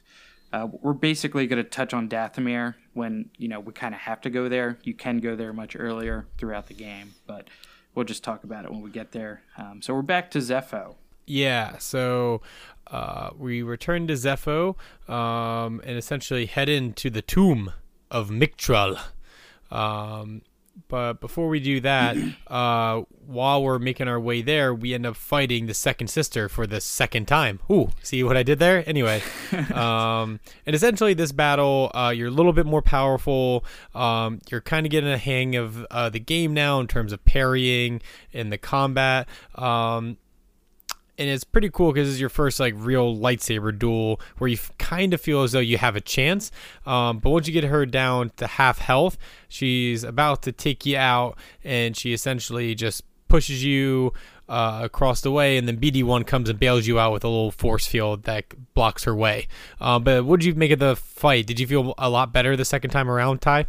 Yeah, this is like way more of an actual fight than the first time we fight her on Braca, is because we have to at least get her down to half health, and she can kill you here, and you don't trigger the cutscene if you just die at this point. So yeah, it's like pretty fun. It's not my favorite lightsaber fight in the game because, it's just over after you get her halfway down. So again, it's kind of just like teaching you her moveset and I think preparing you for the fight later on. But yeah, it's fun. I hate how the force powers feel kind of useless in some of these moments. But, I think it's something they can kind of fix in a sequel later. Yeah, in terms of reskinning bosses, redoing like one till you finally fight them at the end. I get it. It's very video gamey, but it does get kind of repetitive, and I do hope they fix that. Yeah. Did you come back to Zepho with all the powers and explore the Venerator, the huge crashed starship on Zepho? Yes, I did, where you get to go swim in the water a little bit and go across. Yeah, that was really cool. Did you make it into the ship and see the Clone Trooper era soldiers? No, I didn't. Wait, what was this? I don't think I had all the force powers then. Oh, yeah, so you need to come back here with the double jump, which we don't get until our second visit to Kashyyyk. But you can get more into the Republic era ship that's crashed on Zepho, and it tells like this whole story of a Padawan and his master, crash landing on Zepho in this ship during the Purge, and like their whole story of survival. It mirrors Cal's journey very, very well, and you eventually make your way to this little burial site. So there's another Padawan out there somewhere who buried their master here, and it's a cool little side story you get. But you'll see, clone troopers dead scattered throughout here, and they have the prequel era armor. So it's just kind of cool, and you'll see some old prequel era starships too. So it's just like, a nice little bonus for exploring and stuff. But you have to come back here with like all the powers to see it all. I love that. But it has some cool lore, building lore bits and world building moments. Yeah, I love that. Like its own little self-contained story, and you don't get any like real reward besides more story, which I know a lot of people in this game were all searching for. So that's kind of like a nice little treat for those who are seeking, bits and pieces of more Star Wars lore. So I love that. That's awesome. Yeah. I just wanted to talk about that before we leave Zepho for the last time. But yeah, so we do fight the second sister for the second time, and then we get a big reveal too after this fight. So BD1 saves our life with that red screen. You're my boy, BD, coming in hot every time to save our life. The second sister takes off her mask, revealing that she is Trilla, Cere's former Padawan. And this is such an endearing villain. I love this character. They did such a great job with her. Yeah, so not confirmed, not dead. So we've just found out that Cere has lied to us. And Trilla warns us that Cere's going to betray us too. And we're kind of like, yeah, whatever, I don't care, and just keep walking off. But this obviously caused major drama once you get back to the ship after this whole mission. From this point on, Trilla is kind of getting inside Cal's head, teasing him a little bit. She ends up luring him to the sarcophagus in the tomb of Mick Trull in an attempt to kill him. It drops down, and this is where he relearns his force pull power. But yeah, she is playing some serious mind games here, and it's really sad because she feels very betrayed by her master, but like the torture that she went through, like she is just a victim pretty much in all of this. And that's just what makes her such a compelling villain to me. Yeah, I really love that this character has some deep trauma and was a former Jedi Padawan, just not like some random Dark Force like Sith kind of character. Like has definitely some more content than like your average like Star Wars story. And did you enjoy? I have one thing to pick on with this whole level. You get to go down into like the ice mine stuff and do all the sliding stuff. Ty in this level. I'm not a fan of the sliding part of this level where you go down and there's one where you gotta like slide up and like force push the wall and keep going. I died like 20 times just on this, more times than I did fighting any enemy. And Yeah. I'm gonna be completely honest. I really hope they get rid of this in the next game. Yeah, me too. It feels super gimmicky and not. It's very jarring. The movements and you have like Very touchy. Yeah, it's very touchy. Like I feel like I have no control of Cal when he's fucking sliding down these hills. It feels very tacked on. It makes reading the map difficult because I'm like, am I supposed to go down this slide? Like, it's not that fun to go down them. So it's something I could live without for sure. Yeah, not a fan. But let's continue on with the story. I just had to get that little gripe out of the way because I remember my roommate was just laughing his ass off while I was like, dude, I'm really trying here. It's just so touchy, and you would lose so much speed and momentum. If you lose any speed, you'd instantly die. You wouldn't be able to make the gap. Yeah, not fun. Not fun. It's ridiculous. So anyway, when we're making our way back to the Mantis after exploring the tomb, we get to fight our first bounty hunter. And for me, it was a bounty hunter called Null Chance. And I guess this mechanic is kind of similar to the Nemesis system in Shadow of Mordor, or like, the Middle Earth games. Because you'll fight this bounty hunter again, but this is a scripted fight. So no matter how well you're doing, you're going to lose and get captured. And then, we get to play a jail level. I love prison levels in games, honestly. And then we get to fight in like this gauntlet, which was a lot of fun. You know what it reminded me of, Tyler? Did you ever play Ratchet and Clank Deadlocked? No. That was essentially notoriously known as the worst Ratchet and Clank, but it's essentially where Ratchet had to fight in this like gladiator combat like arenas for the entire game, or essentially his head will explode. He's got like a bomb strapped to it or something like that. It gave me like those kind of vibes. But yeah, I do love the inclusion of this bounty hunter nemesis system. It's really cool. Do you remember what the bounty hunter's name was? Because I feel like they just have a whole random file of them, like thousands of different names. I ran into some really funny named bounty hunters. Honestly, I probably couldn't tell you off the top of my head. I'm sorry, Tyler. I just remember being like, what is happening? And then you get hit with that like essentially like zap blanket, and you get sent down there, and you have no lightsaber, and BD1 saves you, or you find BD1 and get out of there. But I could not for the life of you tell you the name of the person. It's very Star Warsy. I'll tell you that. Yeah. But yeah, I love the gauntlet arena fight that we get when Cal catches his lightsaber. It's super badass. And I died a couple times during this, so I got to see that a few times.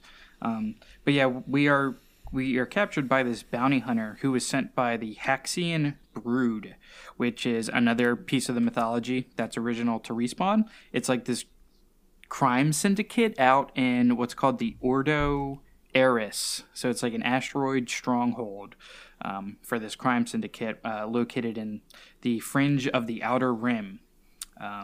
So the person that kind of orchestrates all this, his name's Sork Tormo. And we're here basically because Grease gambled a lot and I guess pissed these guys off.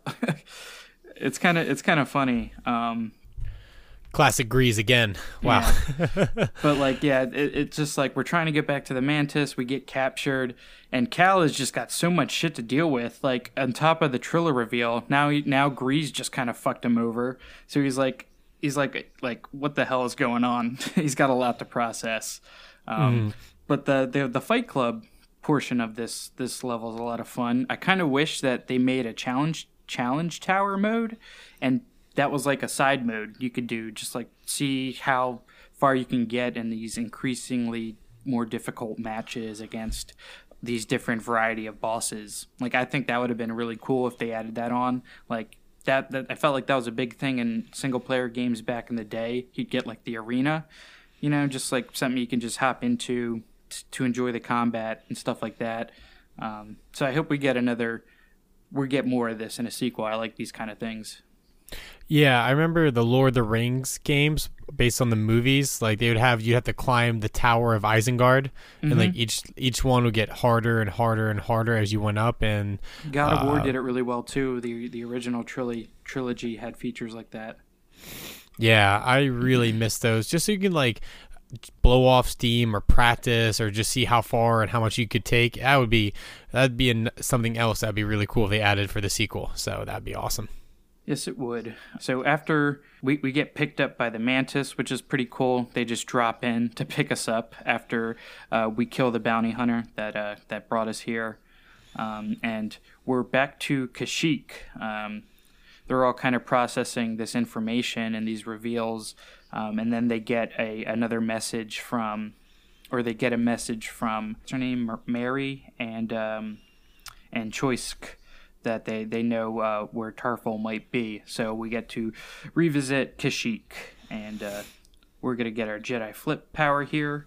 But just a little bit on the lore of Kashyyyk. We get to explore the Shadowlands here, which I thought was really fun. The more naturalistic part of this level. Do you remember the flowers that would like chase you around when you were crawling around certain areas? Oh, yeah. They were essentially, I never had the jump while climbing, but definitely had to during this part, which was like really kind of like not horror, but kind of creepy. I'm like, get away from me. Don't touch me. Didn't it remind you of the flowers that would do that in the Jumanji movie? Like, oh my I felt God. that right away. Yes. I was like, Jumanji. Oh my God, say it 3 times. Jumanji, Jumanji, Jumanji. Anyway, yes, that's actually spot on. I love that. And I love that movie. The new ones are good too. Yeah, not to get too off topic, but I do love the new one was really good. Yeah, I saw that too. I did love. I'm a big fan of Dwayne The Rock Johnson and Jack Black and Kevin Hart. So it's a nice one, guys. And now they got Danny DeVito and all sorts of craziness going on in the sequel. So thank you, Jumanji, for sponsoring this episode. But yeah, it was cool to go actually explore the actual. You weren't in like the weird mining, like Wookiee slave area. You were actually in like you were in the heart of the Amazon of Kashyyyk. Yeah. And I think you have the notes on this. It's a little lore bit about some of the wildlife. Like, it's probably one of the more annoying enemies of the game, the Wyshok, which are the spiders. I found this little bit of information I thought was pretty interesting about this planet. Yeah, it's estimated that at least 15% of Kashyyyk's forests are covered in Wyshok webs. The threat of Wyshoks is so common that Wookiee children are taught to defend themselves against a spider from as young as 3 years old. And I don't blame you because I hate these things so much. I just hate spiders in general.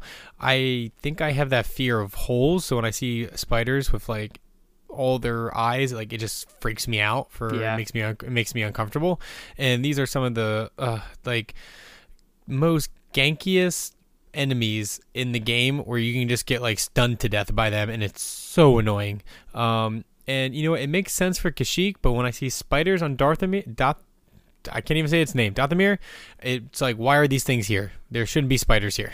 Yeah, I don't know which spiders are worse, the Kashyyyk or the Dathomir ones, but the Dathomir ones poison you, which is super annoying, but Kashyyyk also has the sligs, the slugs spelled with 3 Ys, that like have that corrosive barf that they get all over you.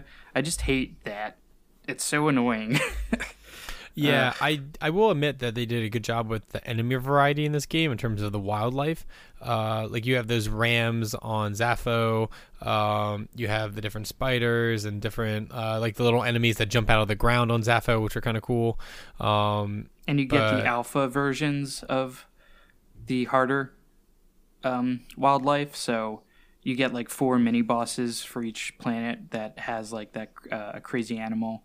Like on Zepho, you fight the rabid Yotas, which is that big troll-looking thing. Here on Kashyyyk, you fight an albino Wyshok spider. Dathomir, you fight the Nidok Alpha, which is like that werewolf thing that always has one more hit. Like, it always swipes you one last time before it dies, which is super frustrating. And then... you think you dodged enough, and no, it's not. Yeah. And then there's one more, I think. Oh, there's Ogdo Bongo. Oh, yes, yep. Ogdo Bogdo. Which, you know what? Screw all these things. I mean, the wildlife was fine. I guess it would have been too repetitive to fight stormtroopers for some people. I was fine fighting all these different stormtroopers. I also like the variety in stormtroopers. You had the rocket launcher, you had the ones with like the Gatling guns, you had the regular stormtroopers, the ones with the batons. Like, I thought they did a great job of showing a variety of stormtroopers, and they're very funny. I love when they're doing all their little quirps and quips while you're fighting them. It's like, watch out. Yeah. Watch out, he's over there. Like, I just love hearing stormtroopers talk. I think it's some of the best parts of the game. They had really great barks for the stormtroopers. The only thing I didn't like about fighting the animals is that I felt like I really didn't have that many options in how I took them down. I enjoyed fighting the stormtroopers the most because I could push them off a cliff. I could just take out one that's annoying me and insta-kill it with a force pull, or I could just slow down the group of them or pull them all into me and unleash like a sweeping heavy attack with a double-bladed lightsaber. Like, I had all these different strategies I would implement to take out the Empire soldiers, but with the wildlife, I would just spam force slow, try to get a hit or two, back off, and rinse and repeat. Got very repetitive. The animations were cool because these are the only things you get to like decapitate and like cut up with your lightsaber. But fighting them, could have been implemented better, in my opinion. Yeah, I definitely agree. I think they could have done a lot more in that aspect. But again, I think for a first run at it, great job. Yeah. All the nitpicks I have, it's just like I want them to hear this and then just make an amazing sequel. I'm gonna buy that like no matter what. Mm-hmm. Yeah, I see what you've done here, and I will raise you one, sir. Yeah. Yes, absolutely. Yeah. But yeah, so we are back on Kashyyyk, and we are going to go get Tarful, baby. Yeah. So the Shadowlands is where we're exploring. It's cool that the Wookiees, are a very naturalistic kind of people. I guess you could see them as like primitive, but the Wookiees are awesome. Chewie's a household name for a reason. But they have a deep appreciation for nature. The origin tree is basically like the frickin' tree from Avatar, the life tree or whatever. The Wookiees' rite of passage is to climb the origin tree, which is something we get to do, which I had a lot of fun with. That's another great set piece here on Kashyyyk with the Shio bird, which I think you have the notes on, Kevin. Yes, so we meet this massive Shio bird, which are rarely seen. They are once thought to be creatures of legend. The Shio's body shape and feathers enable it to glide across long distance without expending much energy. Since the Shio conserve energy so well, it rarely leaves its nest. Experts say a typical adult may hunt once per week. The diet of sligs and wishoks led to its depiction as a predator of both the Wookiees and frothy force. Catching a glimpse of the Shio is a rare blessing that guarantees the peace for the viewer. And I like how it kind of seems like you're going to have to fight this thing, but you don't. It helps you, and you save it, and I love that. Yeah, were you getting like massive like Avatar vibes the entire time climbing the giant origin tree and the giant like bird like companions that you get to fly on? Oh yeah, it's very, very Avatar-esque. But it's okay, Disney owns that now too. Yeah, they got all of that. Apparently there's going to be 5 sequels. Why? But go ahead. No, I was going to say, yeah, the whole climbing of the origin tree, doing this, you do some more sliding stuff once you're getting chased by the ninth sister who pops up eventually. But the climb was really cool, and then you finally get your first time you get the double lightsaber. Or you get the Jedi flip here. Oh, yeah, that too. Is this where you got the double-sided lightsaber? This is where I got it, yeah. On Kashyyyk, really? Yeah, when you got to the top, right before you fight the ninth sister, this is where I got the double sided lightsaber. Yeah, where'd you get yours? I got it on Bogano. Oh, And yeah. people have also said you can get it on Dathomir too. Yeah, all right, I'm going to say it. I kind of cheated and looked up how to get it because I saw previews of it. And I saw that you can get it right as you start Dathomir. But I didn't get it till I got to Kashyyyk. That's pretty interesting. Yeah, and then I remember when I was fighting the Ninth Sister, I didn't realize that the double-sided does less damage than the single. So when I did fight the Ninth Sister, I just used the single because I was going for the strength build instead of dex. I was like, I just want this thing to, I just wanted the Ninth Sister to die. I did not care. I was just, I was getting a little frustrated. But when I did beat the Ninth Sister, I didn't even use any of my BD health packs. So yeah. Oh, really? Wow. She was a fun fight. I just hate that charge she has, but the finishing her off and Cal's line, it's very satisfying. She's like, "You'll never stop the Empire," and Cal's like, "No, but I can stop you." Does a flip over her, like cuts up her back, and then force pushes her off the top of the origin tree. It's super badass. Yeah, you cut off her arm as well, which is like classic Star Wars, cutting off hands. Yeah. Cutting off hands, you had to cut at least one off in the game. Glad it was Shrek. And this was a cool scene where, you're getting shot by the Ninth Sister. The bird helps you out. And yeah, it was a pretty awesome boss fight. And it's like the first actual like lightsaber holder you actually defeat in the game. So that was pretty badass. Yeah, it's a full-fledged awesome boss fight all the way through. And I did like the Ninth Sister as a character. We get just a little bit of info on her. She was a former Jedi, so again, she's similar to Trilla in that regard, that she was turned, tragic backstory and all that. But after defeating her, we get another message from Cordova that BD has. Eno was friends with Tarful and consulted him when he found the Rocher tree markings in the Zepho tomb, the first one we go to. That's why he wanted to come to Kashyyyk. But he learns that to access the vault, we need what is called a Zepho Astrium. And we are given a clue that we would be able to find one on Dathomir, because we do know there is another tomb there of a Zepho sage. And Dathomir is a huge level. I think it's the biggest map in the game. And the worst level. Okay, I'm just kidding. But seriously, this is the Blight Town. This is the swamp level of every Soulsborne game. It is. And it's just, maybe I'm just complaining because it is very tough. I had a lot of trouble with this map in terms of like knowing where to go, the enemies, all the Darth Mauls you fight. The Night Brothers, yeah. Yeah, I had trouble with this level for sure, but it is, kind of cool that we get to actually go to this place, which has been highly referenced in like the Clone Wars, Star Wars Rebels, and is Darth Maul's home planet. Yeah, there's a lot of great lore here. So you can come here very early on in the game. It's like Greased even says it after we leave Bogano. He's like, Zepho or Dathomir, kid. And it's like, well, you want to go to Zepho because that's how you progress the story. Really, the only thing you'd come to Dathomir for is the double-bladed lightsaber at that point. But I still think the way I got it was the quickest, because I went to Zepho, got Force Push, and then I got Eno's lightsaber and just added it to mine, which was a nice, cool little moment because he had dialogue about it. So it's like I was going on his journey with his lightsaber attached to my master's. Just a neat little bit. But there's a lot of story here on Dathomir. So we do come here for the first time. Or you can come here at any time, but the first time you come here, you're going to make your way through. You're going to meet the Night Sister Marin, who seems like an opposing force, like she doesn't want you here.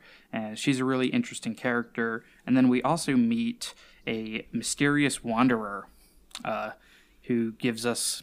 He seems pretty crazy the first time we meet him, and this would be Terran Malicos. Yeah, who is just a very Dark Souls weird laughing character who's just kind of creepy. Yep. He's wearing like almost like a Sith Lord, like black robe, and he's like speaking in riddles and kind of being kind of a weirdo. And you're just like, all right, whatever, man. But yeah, do you want me to talk about a little bit about the background of Dathomir? Yeah.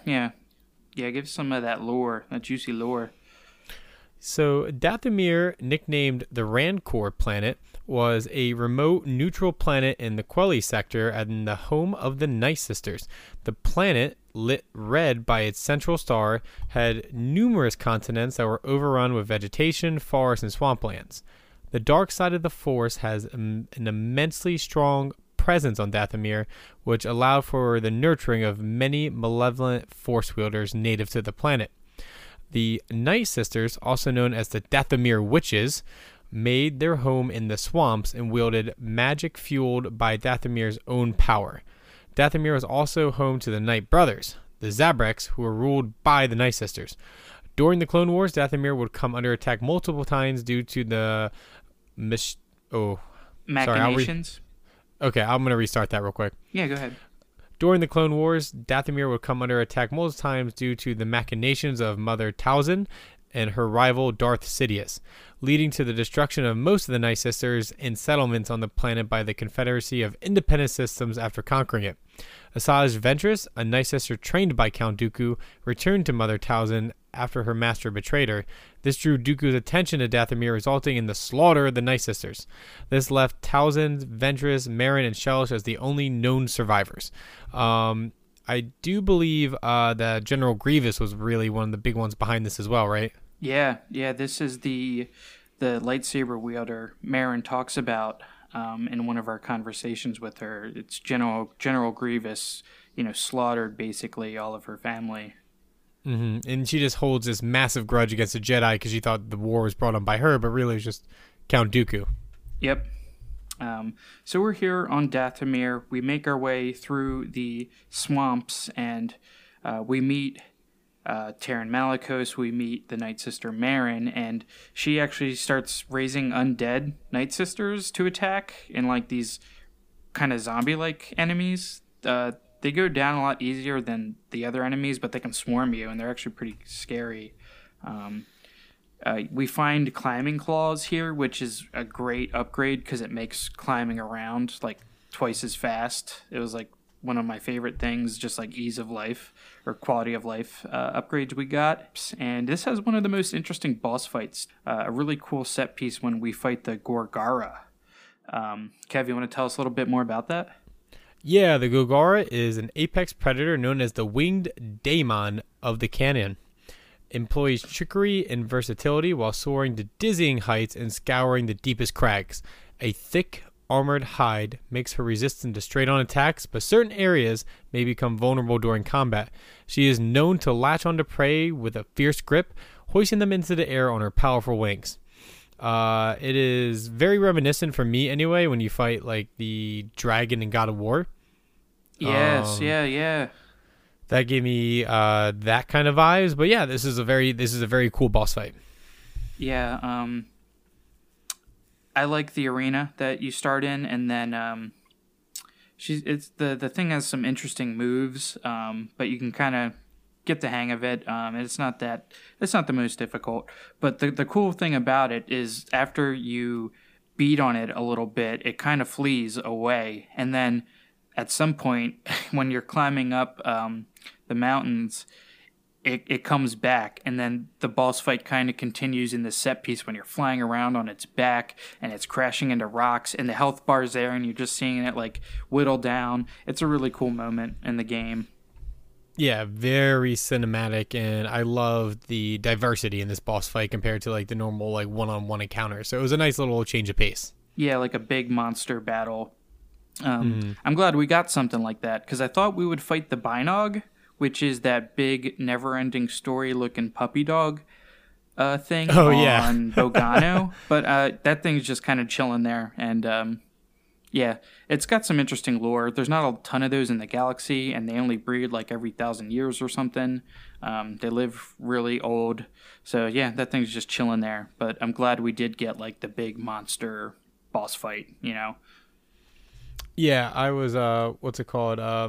Very happy with this fight, and definitely reminded me of the God of War dragon fight, where it was just kind of like a big set piece cinematic, where in real life you couldn't really take it one on, but you have to be like creative to take it down. So kind of cool. Yeah, and you actually get to use like your force pull against an animal, which is cool. It's like you're pulling it down and knocking its head around. It was pretty fun. Mm-hmm. So, after that fight, we make our way into the tomb, and then we see a vision of our master, Jero Tapal. And this is where we get to relive the experience of Order 66, basically. And this is one of the best moments in the game. Honestly, it was so cool being there on the ground level of Order 66, learning about like the clone troopers having a chip in their head that forced them to do it, seeing your master essentially shot to death like crazy and die in front of your eyes and do his last words for you. It was really cool. You even like dab up a clone trooper in the beginning. It's kind of sick. Yeah, you have this vision. You get to talk to the clone troopers, like, and you're on your way to training. It's like la-di-da.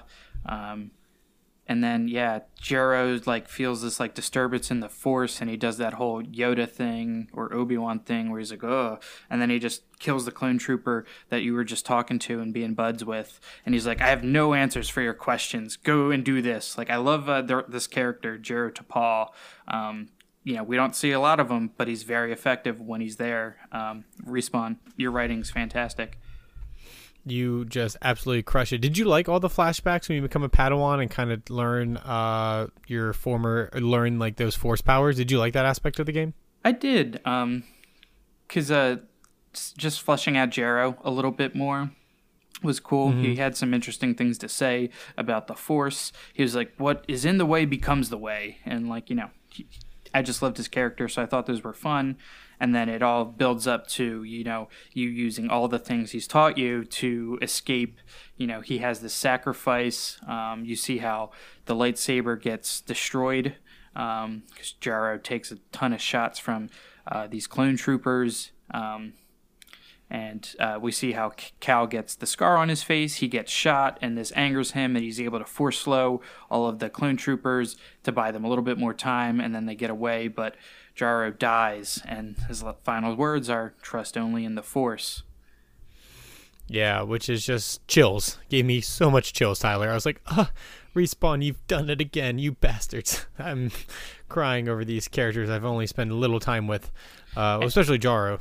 Yeah, and then after the Order 66 segment, we're still in like this, I guess, like kind of phantom zone, and then Jaro appears before us, and he's kind of like talking smack. He's like, you are no Jedi, and Cal's like, no, and this is like he destroys his master's lightsaber in like rage because he can't deal with this emotional trauma. Like he's just been holding it in for so long, and he's scarred.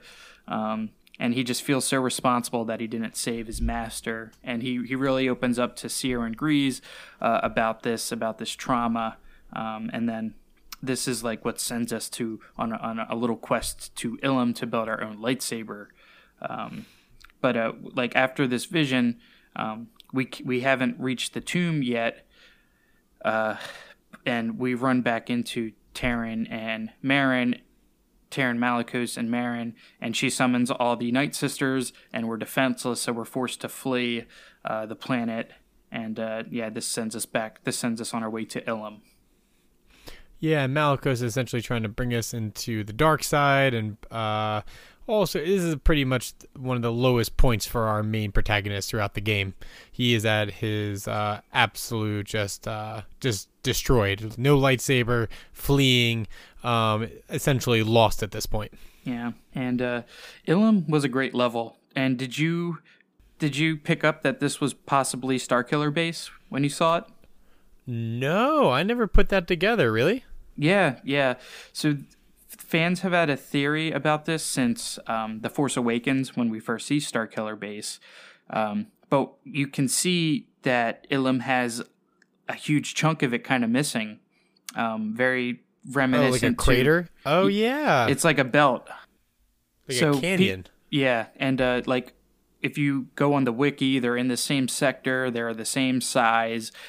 Disney and Lucasfilm haven't outright said it, but this is basically confirmation because we find an Imperial presence here. Ilum was home of a Jedi temple. This is part of the Jedi journey to build your own lightsaber because it's so rich in kyber crystals, which is, the main component of a lightsaber. And the kyber crystals is what the First Order uses to power Starkiller Base and their super weapon. Wow. So pretty much confirmed it. Thank you, Jedi Fallen Order. That's actually like really, really cool. I hope they come out and actually say it, but I feel like there's enough evidence as, lore hunters as we are to be like, okay, like this sounds about right. Yeah. They're definitely the same space. When we're exploring here, we see an Empire presence. And I do love this whole segment of journeying to get our lightsaber. We have this moment with Seer when they're kind of both, bonding over their shared traumas. And Seer gives Cal her lightsaber. So we get to build our own. We find this kyber crystal. And it's a pretty touching moment because it breaks in Cal's hand, and then he just feels so defeated. And, it's just symbolism. Like, the thing works fine. He builds his lightsaber. Just because it broke in half doesn't mean it's useless, Just because Cal's broken doesn't mean he's useless as a person. He can still do great things. And I just thought that was a nice little bit to have for his story. Yeah, I love this too, which we didn't mention earlier, the confrontation between Cal and Seer after the big reveal about Trilla. So there's been a lot of tension between these two characters, and it finally felt as though they finally come together and they understand each other because they're one and the same, suffering from massive PTSD and trauma. So that was really, really nice. Yeah, they have both lost so much, and the moment when you finally come back to the Mantis with your lightsaber and she calls you a Jedi Knight, oh man, that was awesome. That was like the good episode of season 8 of Game of Thrones when Brienne gets knighted by Jaime. It was awesome. Oh, that was the first thought I had, Ty. I was like, where have I seen this? I was just having absolute chills, and I'm still hoping that I fall asleep and I get knighted by Seer in one of my dreams. Yeah. And that'll just be Tyler, here's a nerd question for you. What would be the ultimate nerd knighting for you? Like becoming a knight in like Game of Thrones, Star Wars, becoming a Jedi Knight, becoming one of the Avengers like Spider-Man. I'm trying to think of other big media where people like ascend in like a group of some sort. Oh, like becoming a wizard, getting your Hogwarts acceptance letter or something. I don't know. Since I was a kid, it was always pretending to be a Jedi. Like if I could do anything or be anything from fiction, it'd probably be a Jedi. Let's be real. Ooh, what about becoming one of the Fellowship of the Ring? Jedi. Oh yeah, Jedi. Yeah, fair. Yeah, as much as I love Lord of the Rings, Jedi. Yeah, we'd probably be hobbits. Anyway, but yeah, that was a really amazing moment and just chills all around. So nice one, Seer. Her whole arc is just beautiful. I love it. And I guess this would be a good time to talk about like her experience. So, Cal confesses to her what happened during Order 66, and she tells him the full story of what happened with her. So she was trying to protect the younglings and her Padawan, and she feels all this guilt for giving in to the torture and causing Trilla to be tortured and corrupted and turned into an Inquisitor. And the moment when Seer sees Trilla as an Inquisitor, she uses the dark side to kill everybody in the room except Trilla. And then this is why she doesn't use the Force anymore. This is like, 'cause she is so scared of going to the dark side. She's scared of how she was in that moment, and she can't begin to face her trauma, her own personal trauma and her failure. And I feel like that's why she is so adamant about rebuilding this Jedi Order. She wants to do right by the younglings and the Force sensitives that are out there because she failed her own. And she has a lot of respect for her master, too, and she wants to carry that torch. And it's great because she is basically Cal's master now. Yeah, and she finally goes at the end of the game, she just goes, whatever, I'm now a master. And she does some pretty badass stuff. Yeah, yeah. Um, So now that we have our newly forged lightsaber, we are back to Dathomir to fight Terran Malicos. This was, I think I like this fight more than the Trilla fight at the end, honestly, because Trilla is really hard. Terran's difficult, but like it feels like a little easier, I guess, for lack of a better word. But this moment, it was like I feel like a Jedi right now. Am I even playing a game? This is insane. yeah, I love this. And you also run into Mirren, who finally goes like, hey, like, you're not that bad. Um, essentially saying that, we're cool. I realize it wasn't really the Jedi's fault. It was really all Count Dooku. And then she's like, hey, Malicos is up the way. And Cal's like, all right, well, I guess I'm going to go take care of that business. You go and do you want me to give the whole backstory on Malicos? Yeah, because he's got like an interesting backstory too. Everybody kind of shares a similar theme here. Jedi Fallen Order should have been called like the Jedi that fell to the dark side order. It was a little wordy. I don't think they were going to do that. During the Clone Wars, Malicos became one of the Jedi's most trusted generals and was renowned for his abilities as a tactician and motivator of his troops. When Order 66 was enacted, he was betrayed and attacked by his clone troopers, but managed to escape them on his ship. Malicos crash-landed on Dathomir, and while living there, succumbed to the dark side of the Force. At some point, he gained substantial influence over the Knight Brothers clan, who began to worship him due to his power. During his time on Dathomir, Malicos met former Padawan Cal Kestis outside the tomb of Kujet. And we spoke about him earlier. He just seemed like this weird, innocent wanderer, just kind of like studying the history and the culture of the Dathomirian, all just at the same time warning Cal of what's going on in the runes. He later on, and he tries to corrupt Cal to the dark side too. Yeah, and that's the big point. Like when you go and finally fight him, he does his last ditch effort of trying to, turn him to the dark side and tell him that, it's the only way. And Cal rejects him and, takes off his robe, gives us full man bod with his sweet tats, and goes double lightsaber. And I was like, oh my God, it's on. And I love this. I love this fight so much. It's probably my favorite boss fight in the game as well. Yeah, like when he's throwing the lightsabers around, it's awesome. And he'll be like, that didn't even hurt. And he's like, I've been through worse. But luckily, we made friends with Merrin before this fight because, again, we're about to lose. He's about to kill us. Merrin comes in to save the day. And a great display of her power. Like, she's pretty powerful. Like, she's got some awesome abilities. Oh, she's a sorceress. She's so badass. Yeah. She basically just puts him into the ground and buries him. Planted him. Just planted him like a flower. Like, it was incredible. And you just see his face slowly get covered by the rubble. It's so badass. I'm like, Mirren, like, what the hell? Where have you been this whole time?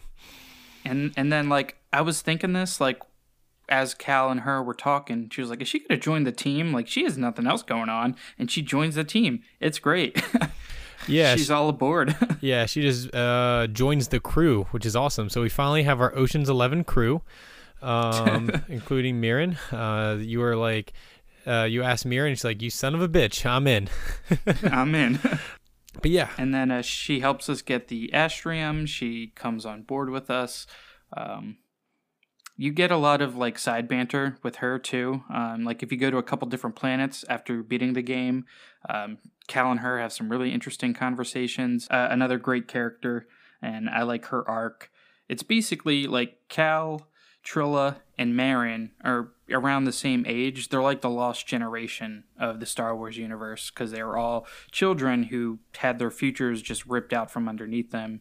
And, they're living in these evil times, and it's just unfortunate they're kind of all in this together, but I think that's why Cal and Merrin do develop this bond, because, trauma, again, suffering brings people together. Mm-hmm. And I love that that's like the main kind of theme throughout the entire game is this trauma that everyone's facing and kind of guides their actions, where some people will go through trauma, end up like Trilla and persuaded by the dark side. Others will use it for good and rightful righteousness and justice. So it's kind of cool.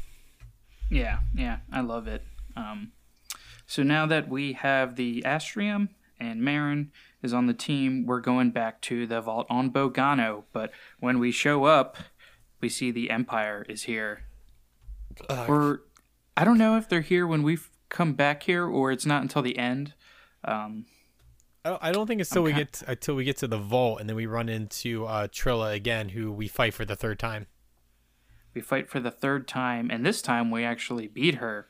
But because of Cal's psychometry ability, when he picks up her lightsaber, he just feels like he goes through this whole nightmare thing. And then this is where he sees the events of her turning. Like he sees, Trilla tortured through her eyes.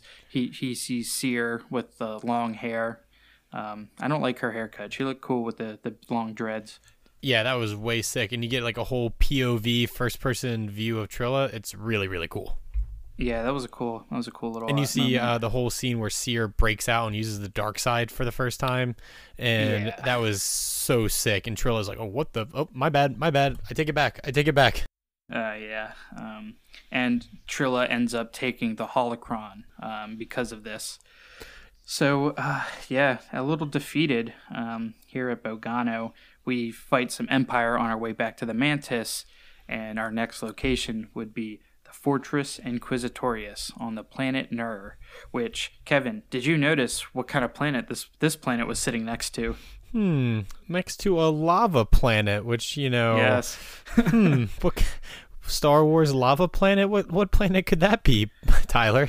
In the Star Wars universe, planets just have one ecology. So the lava planet, by our deductions, would be Mustafar. Yeah, they were like, we got this lava planet right here. What if we made another fortress, but underwater? I do love this. This is worth maybe having the swimming in. I know I talked mad shit on the swimming mechanics, but this was cool. Swimming through the water to get to the fortress, that was pretty cool. Yeah, I was expecting Naboo. I was going to see the Gungan capital next to it, but no dice. I'm waiting for that in the sequel. So if we could have that in the sequel, guys, I really want to swim to the Gungan home city. Does that have a name? I feel a bad Star Wars fan. Yeah, but is it important? No. I think isn't it just called like the Gungan city? I don't know. Yeah, doesn't matter. Yeah, who cares? Moving on. Yes. What did you make of the Fortress Inquisitorius? Should I give a little background before we discuss it, or do you want to give our opening thoughts? No, go ahead. So the Fortress Inquisitorius is a heavily armored underwater fortress, as we were just talking about, concealed within the Black Seas on the shadow world of Nur. The stronghold serves as the central seat of the Imperial Inquisitor program, the Emperor's ruthless crusade to eradicate the Jedi Order from every corner of the galaxy. To maintain a public perception of peace and security, the existence of the fortress is intentionally hidden from the Empire at large, although rumors swirl of a dark site where Force users go to die or worse. So essentially this is the torture center for all Force-wielding or former Jedis around the galaxy. And this is where... go ahead, sorry to cut you off. No, you're fine. I was going to say, it's touched upon a little bit in Star Wars Rebels and mentioned before, but we actually get some real, we get to go there firsthand, which is really badass. Yeah, this is cool. This is probably where, Seer was when she was being tortured. This is probably where Trilla, or this is definitely where Trilla and the ninth sister would have been, corrupted to the dark side and became Inquisitors. So we get another, little gauntlet before the final boss fight, where we're fighting all sorts of purge troopers. The security droids are here. They got I don't think we talked about this at all. I mean, the game looks amazing. The spaces that are Empire look so Empire, and I don't know, it just gives me OT vibes. It's like what I love about Star Wars is just the look and the sound effects. It's spot on, and it's really well done here. And the whole set piece of the Fortress Inquisitorius is awesome. Yeah, the Empire has such a unique aesthetic, and they just nailed it. Especially with all the mining areas that were all Empire, all the ships, all the sound effects, the banter between all the stormtroopers. It was perfect. from every aspect, and especially this whole like just the metal chrome and all the different computers and everything. Like just how everything was set up, it was just how I would have imagined it. So again, Respawn, nice one. And what did you think of the fight? Do you remember how many tries it took you to get past this? With Trilla or the Gauntlet? Trilla. So I think Trilla took me about, I want to be honest, and say about 8 times. How about you? Probably a little bit more than 8. How many stim packs did you have here? I think at this point in the game, I never really found them till late in the game, and I actually had to look up because I feel like I was on Dathomir, and I still only had 2 stim packs.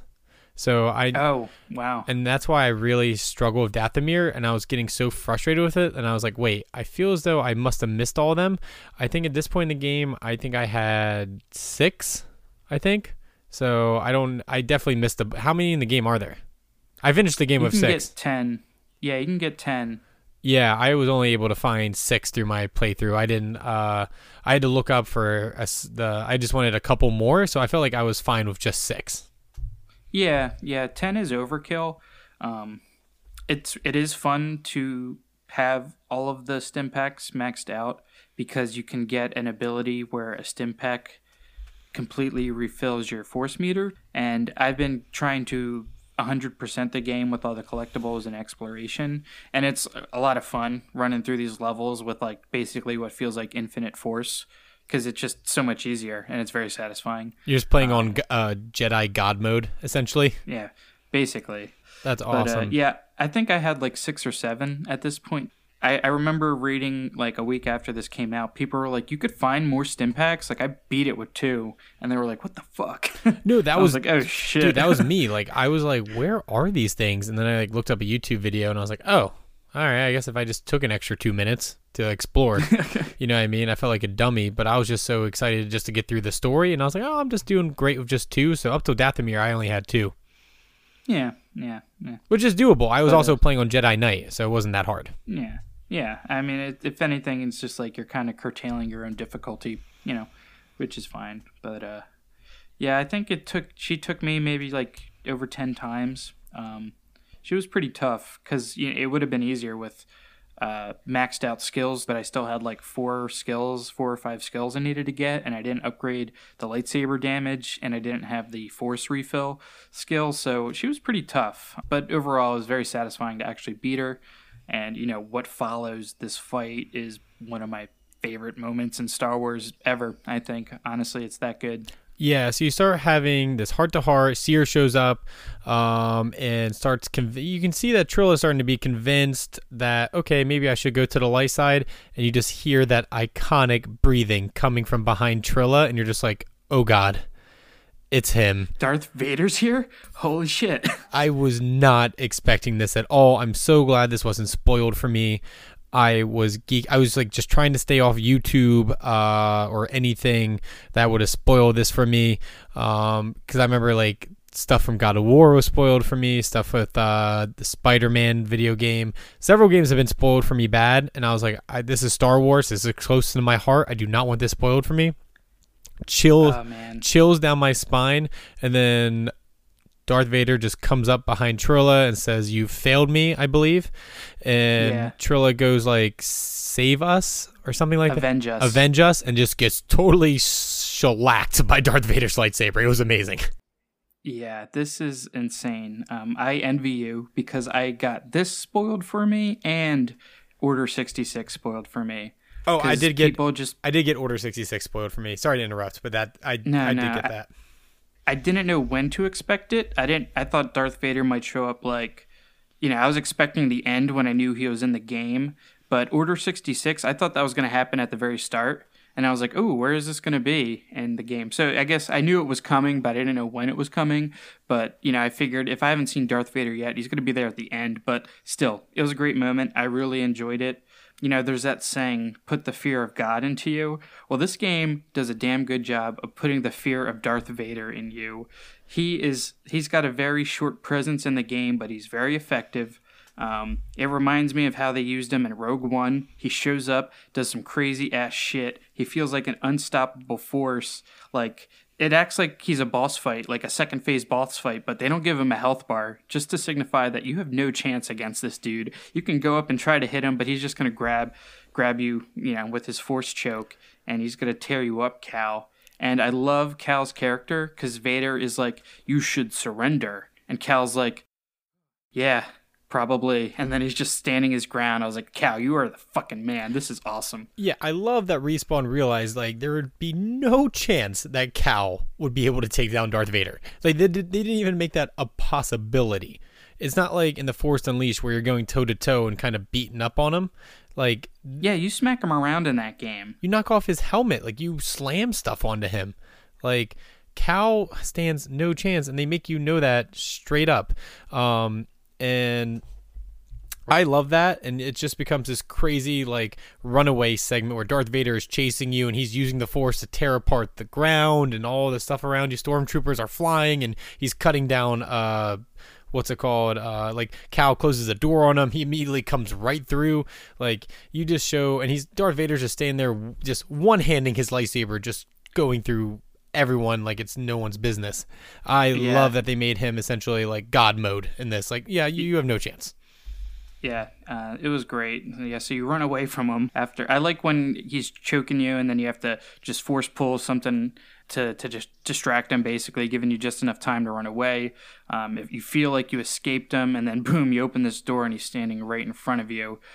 And then BD-1 is like the most fearless droid ever and a true friend because he just climbs onto Darth Vader and shocks him. And at that point, I'm like, oh my God, Vader, don't you dare touch my BD-1. My buddy. Please don't touch BD-1. But luckily, Seer comes in to save us. Because Seer jumps at him first, and then Darth Vader just like, with the flick of his hand, is like, you're out of here. And she just falls away. Yeah, that was I actually kind of laughed. I went, nice one, Seer. Yeah. Yeah, I was like, she just got punked like Boba Fett. But no, she comes back, and her re-entrance is badass. She like throws the saber, tries to hit him, and then does this fancy-ass roll. Cal gets stabbed with his own lightsaber when he's trying to get it back from Vader. A lot of crazy shit's going on here. And then Seer is like, she's trying to bring Vader down with the dark side. And Vader's got that comment. He's like, strong with the dark side you are. You would have made a powerful Inquisitor. And Cal's like, she's stronger than that. And, you still have a choice here. And then it's like a switch in her head. And instead of like forcing Vader down, she creates like this defensive bubble to protect them. I thought that was a really cool touch with, the different kinds of powers we see with the light versus the dark. Force field, if I may. Yeah. Oh, good one. All right, I'm done. Good night, everyone. Yeah, so we're in this force field bubble, and then Cal, being super smart, sees that there's like this broken window or like it's like compromised, so he like force pushes that out, causing all this water to flood in, giving him an opportunity to escape with Seer. But they're both kind of wounded and exhausted. They're swimming up, and then Cal passes out, which is pretty believable. But because he gives Seer the rebreather that he had. But then Marin jumps in and then pulls them both aboard the Mantis. Mm.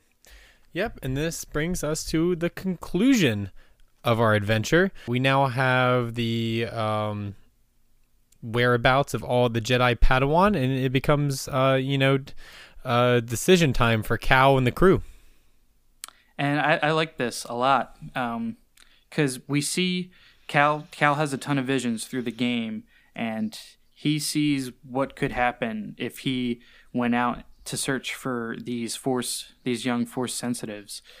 We get that awesome moment where he has the red lightsaber and he sees himself as an Inquisitor, so he's afraid of what could happen. And, Marin brings it up. Maybe it isn't such a good idea to bring the Jedi back since they're being hunted.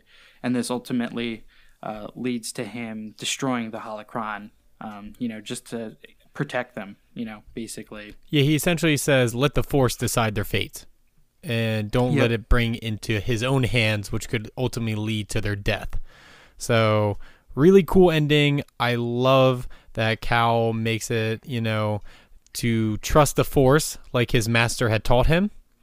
and it just came really full circle. I really loved this conclusion. I love this ending. And he's so optimistic. He's like excited to be a Jedi, which is great to see that he's kind of embraced this part of himself. And he's like, where to next? And I'm like, where to next? Damn right. Where are we going next? Please give us more of this, Respawn. It was so fun. This game was amazing. Yeah, I was just like literally just like shaking. I was so happy. I was like, I want more, I want more, I want more. But I mean, how long did it take you to beat this game? I mean, I probably put like 30 some hours into this. I mean, it was definitely a lengthy, full Star Wars adventure, single player experience that I wanted from start to finish, from the tutorial to this climactic finish. It was everything I would have wanted out of a 2019 single player Star Wars game. No microtransactions, no pay to win, just a full game out of the box, $60, and you get an amazing story. I think this is like one of my most favorite Star Wars stories in the entire canon. Like, honestly, like this story is fantastic.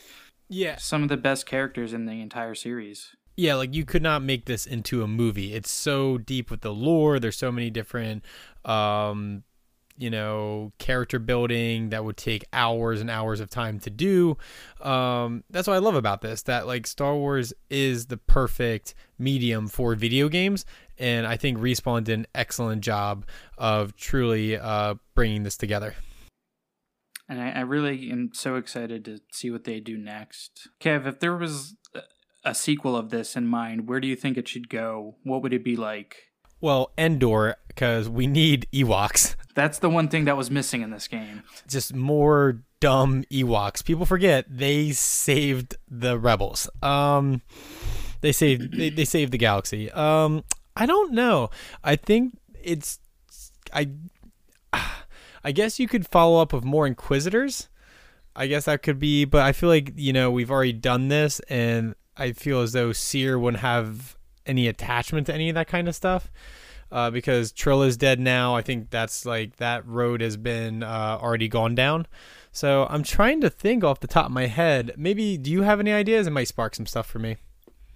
Well, the unfortunate thing about this setting is we see what the future holds for the galaxy, at least most of it, what they show us in the movies. So Cal and company could be out on doing some adventures, but if they were going to do another story, I think the only way they could match the emotional stakes is to have, Cal have some kind of heroic sacrifice, to save the galaxy in some kind of way.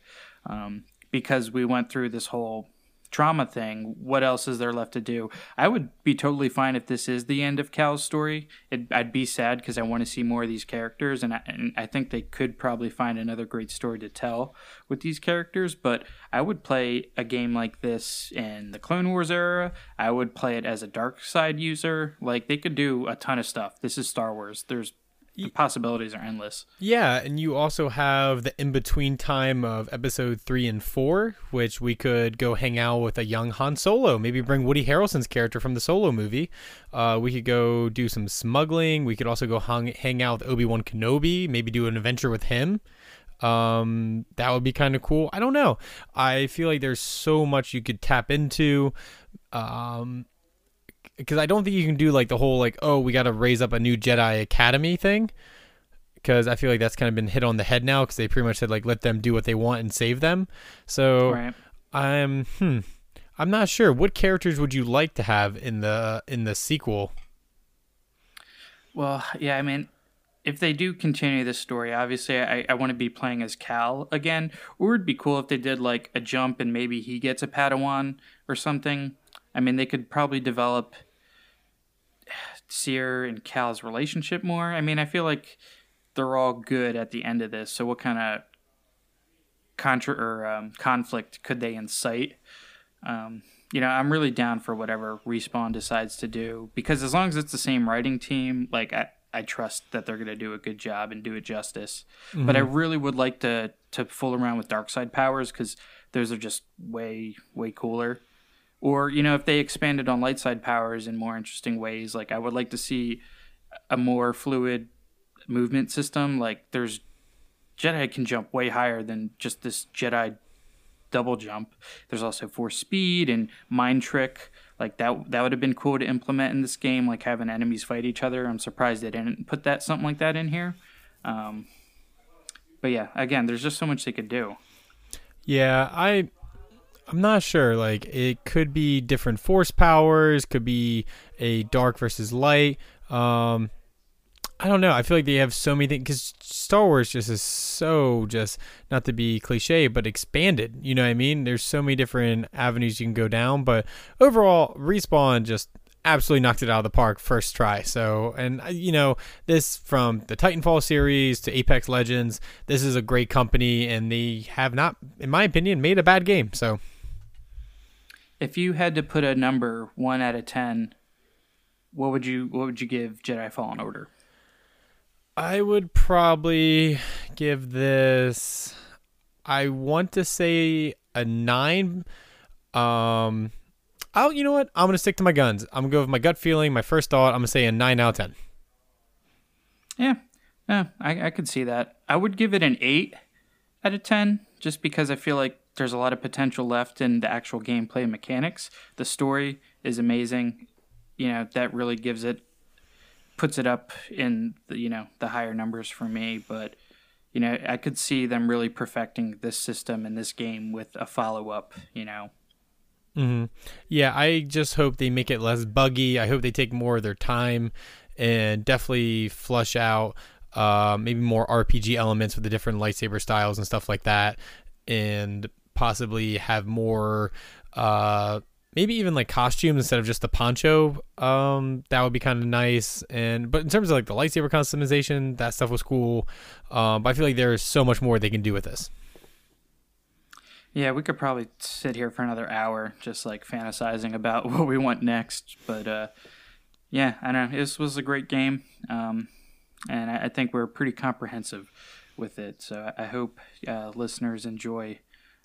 This was probably going to be our longest episode.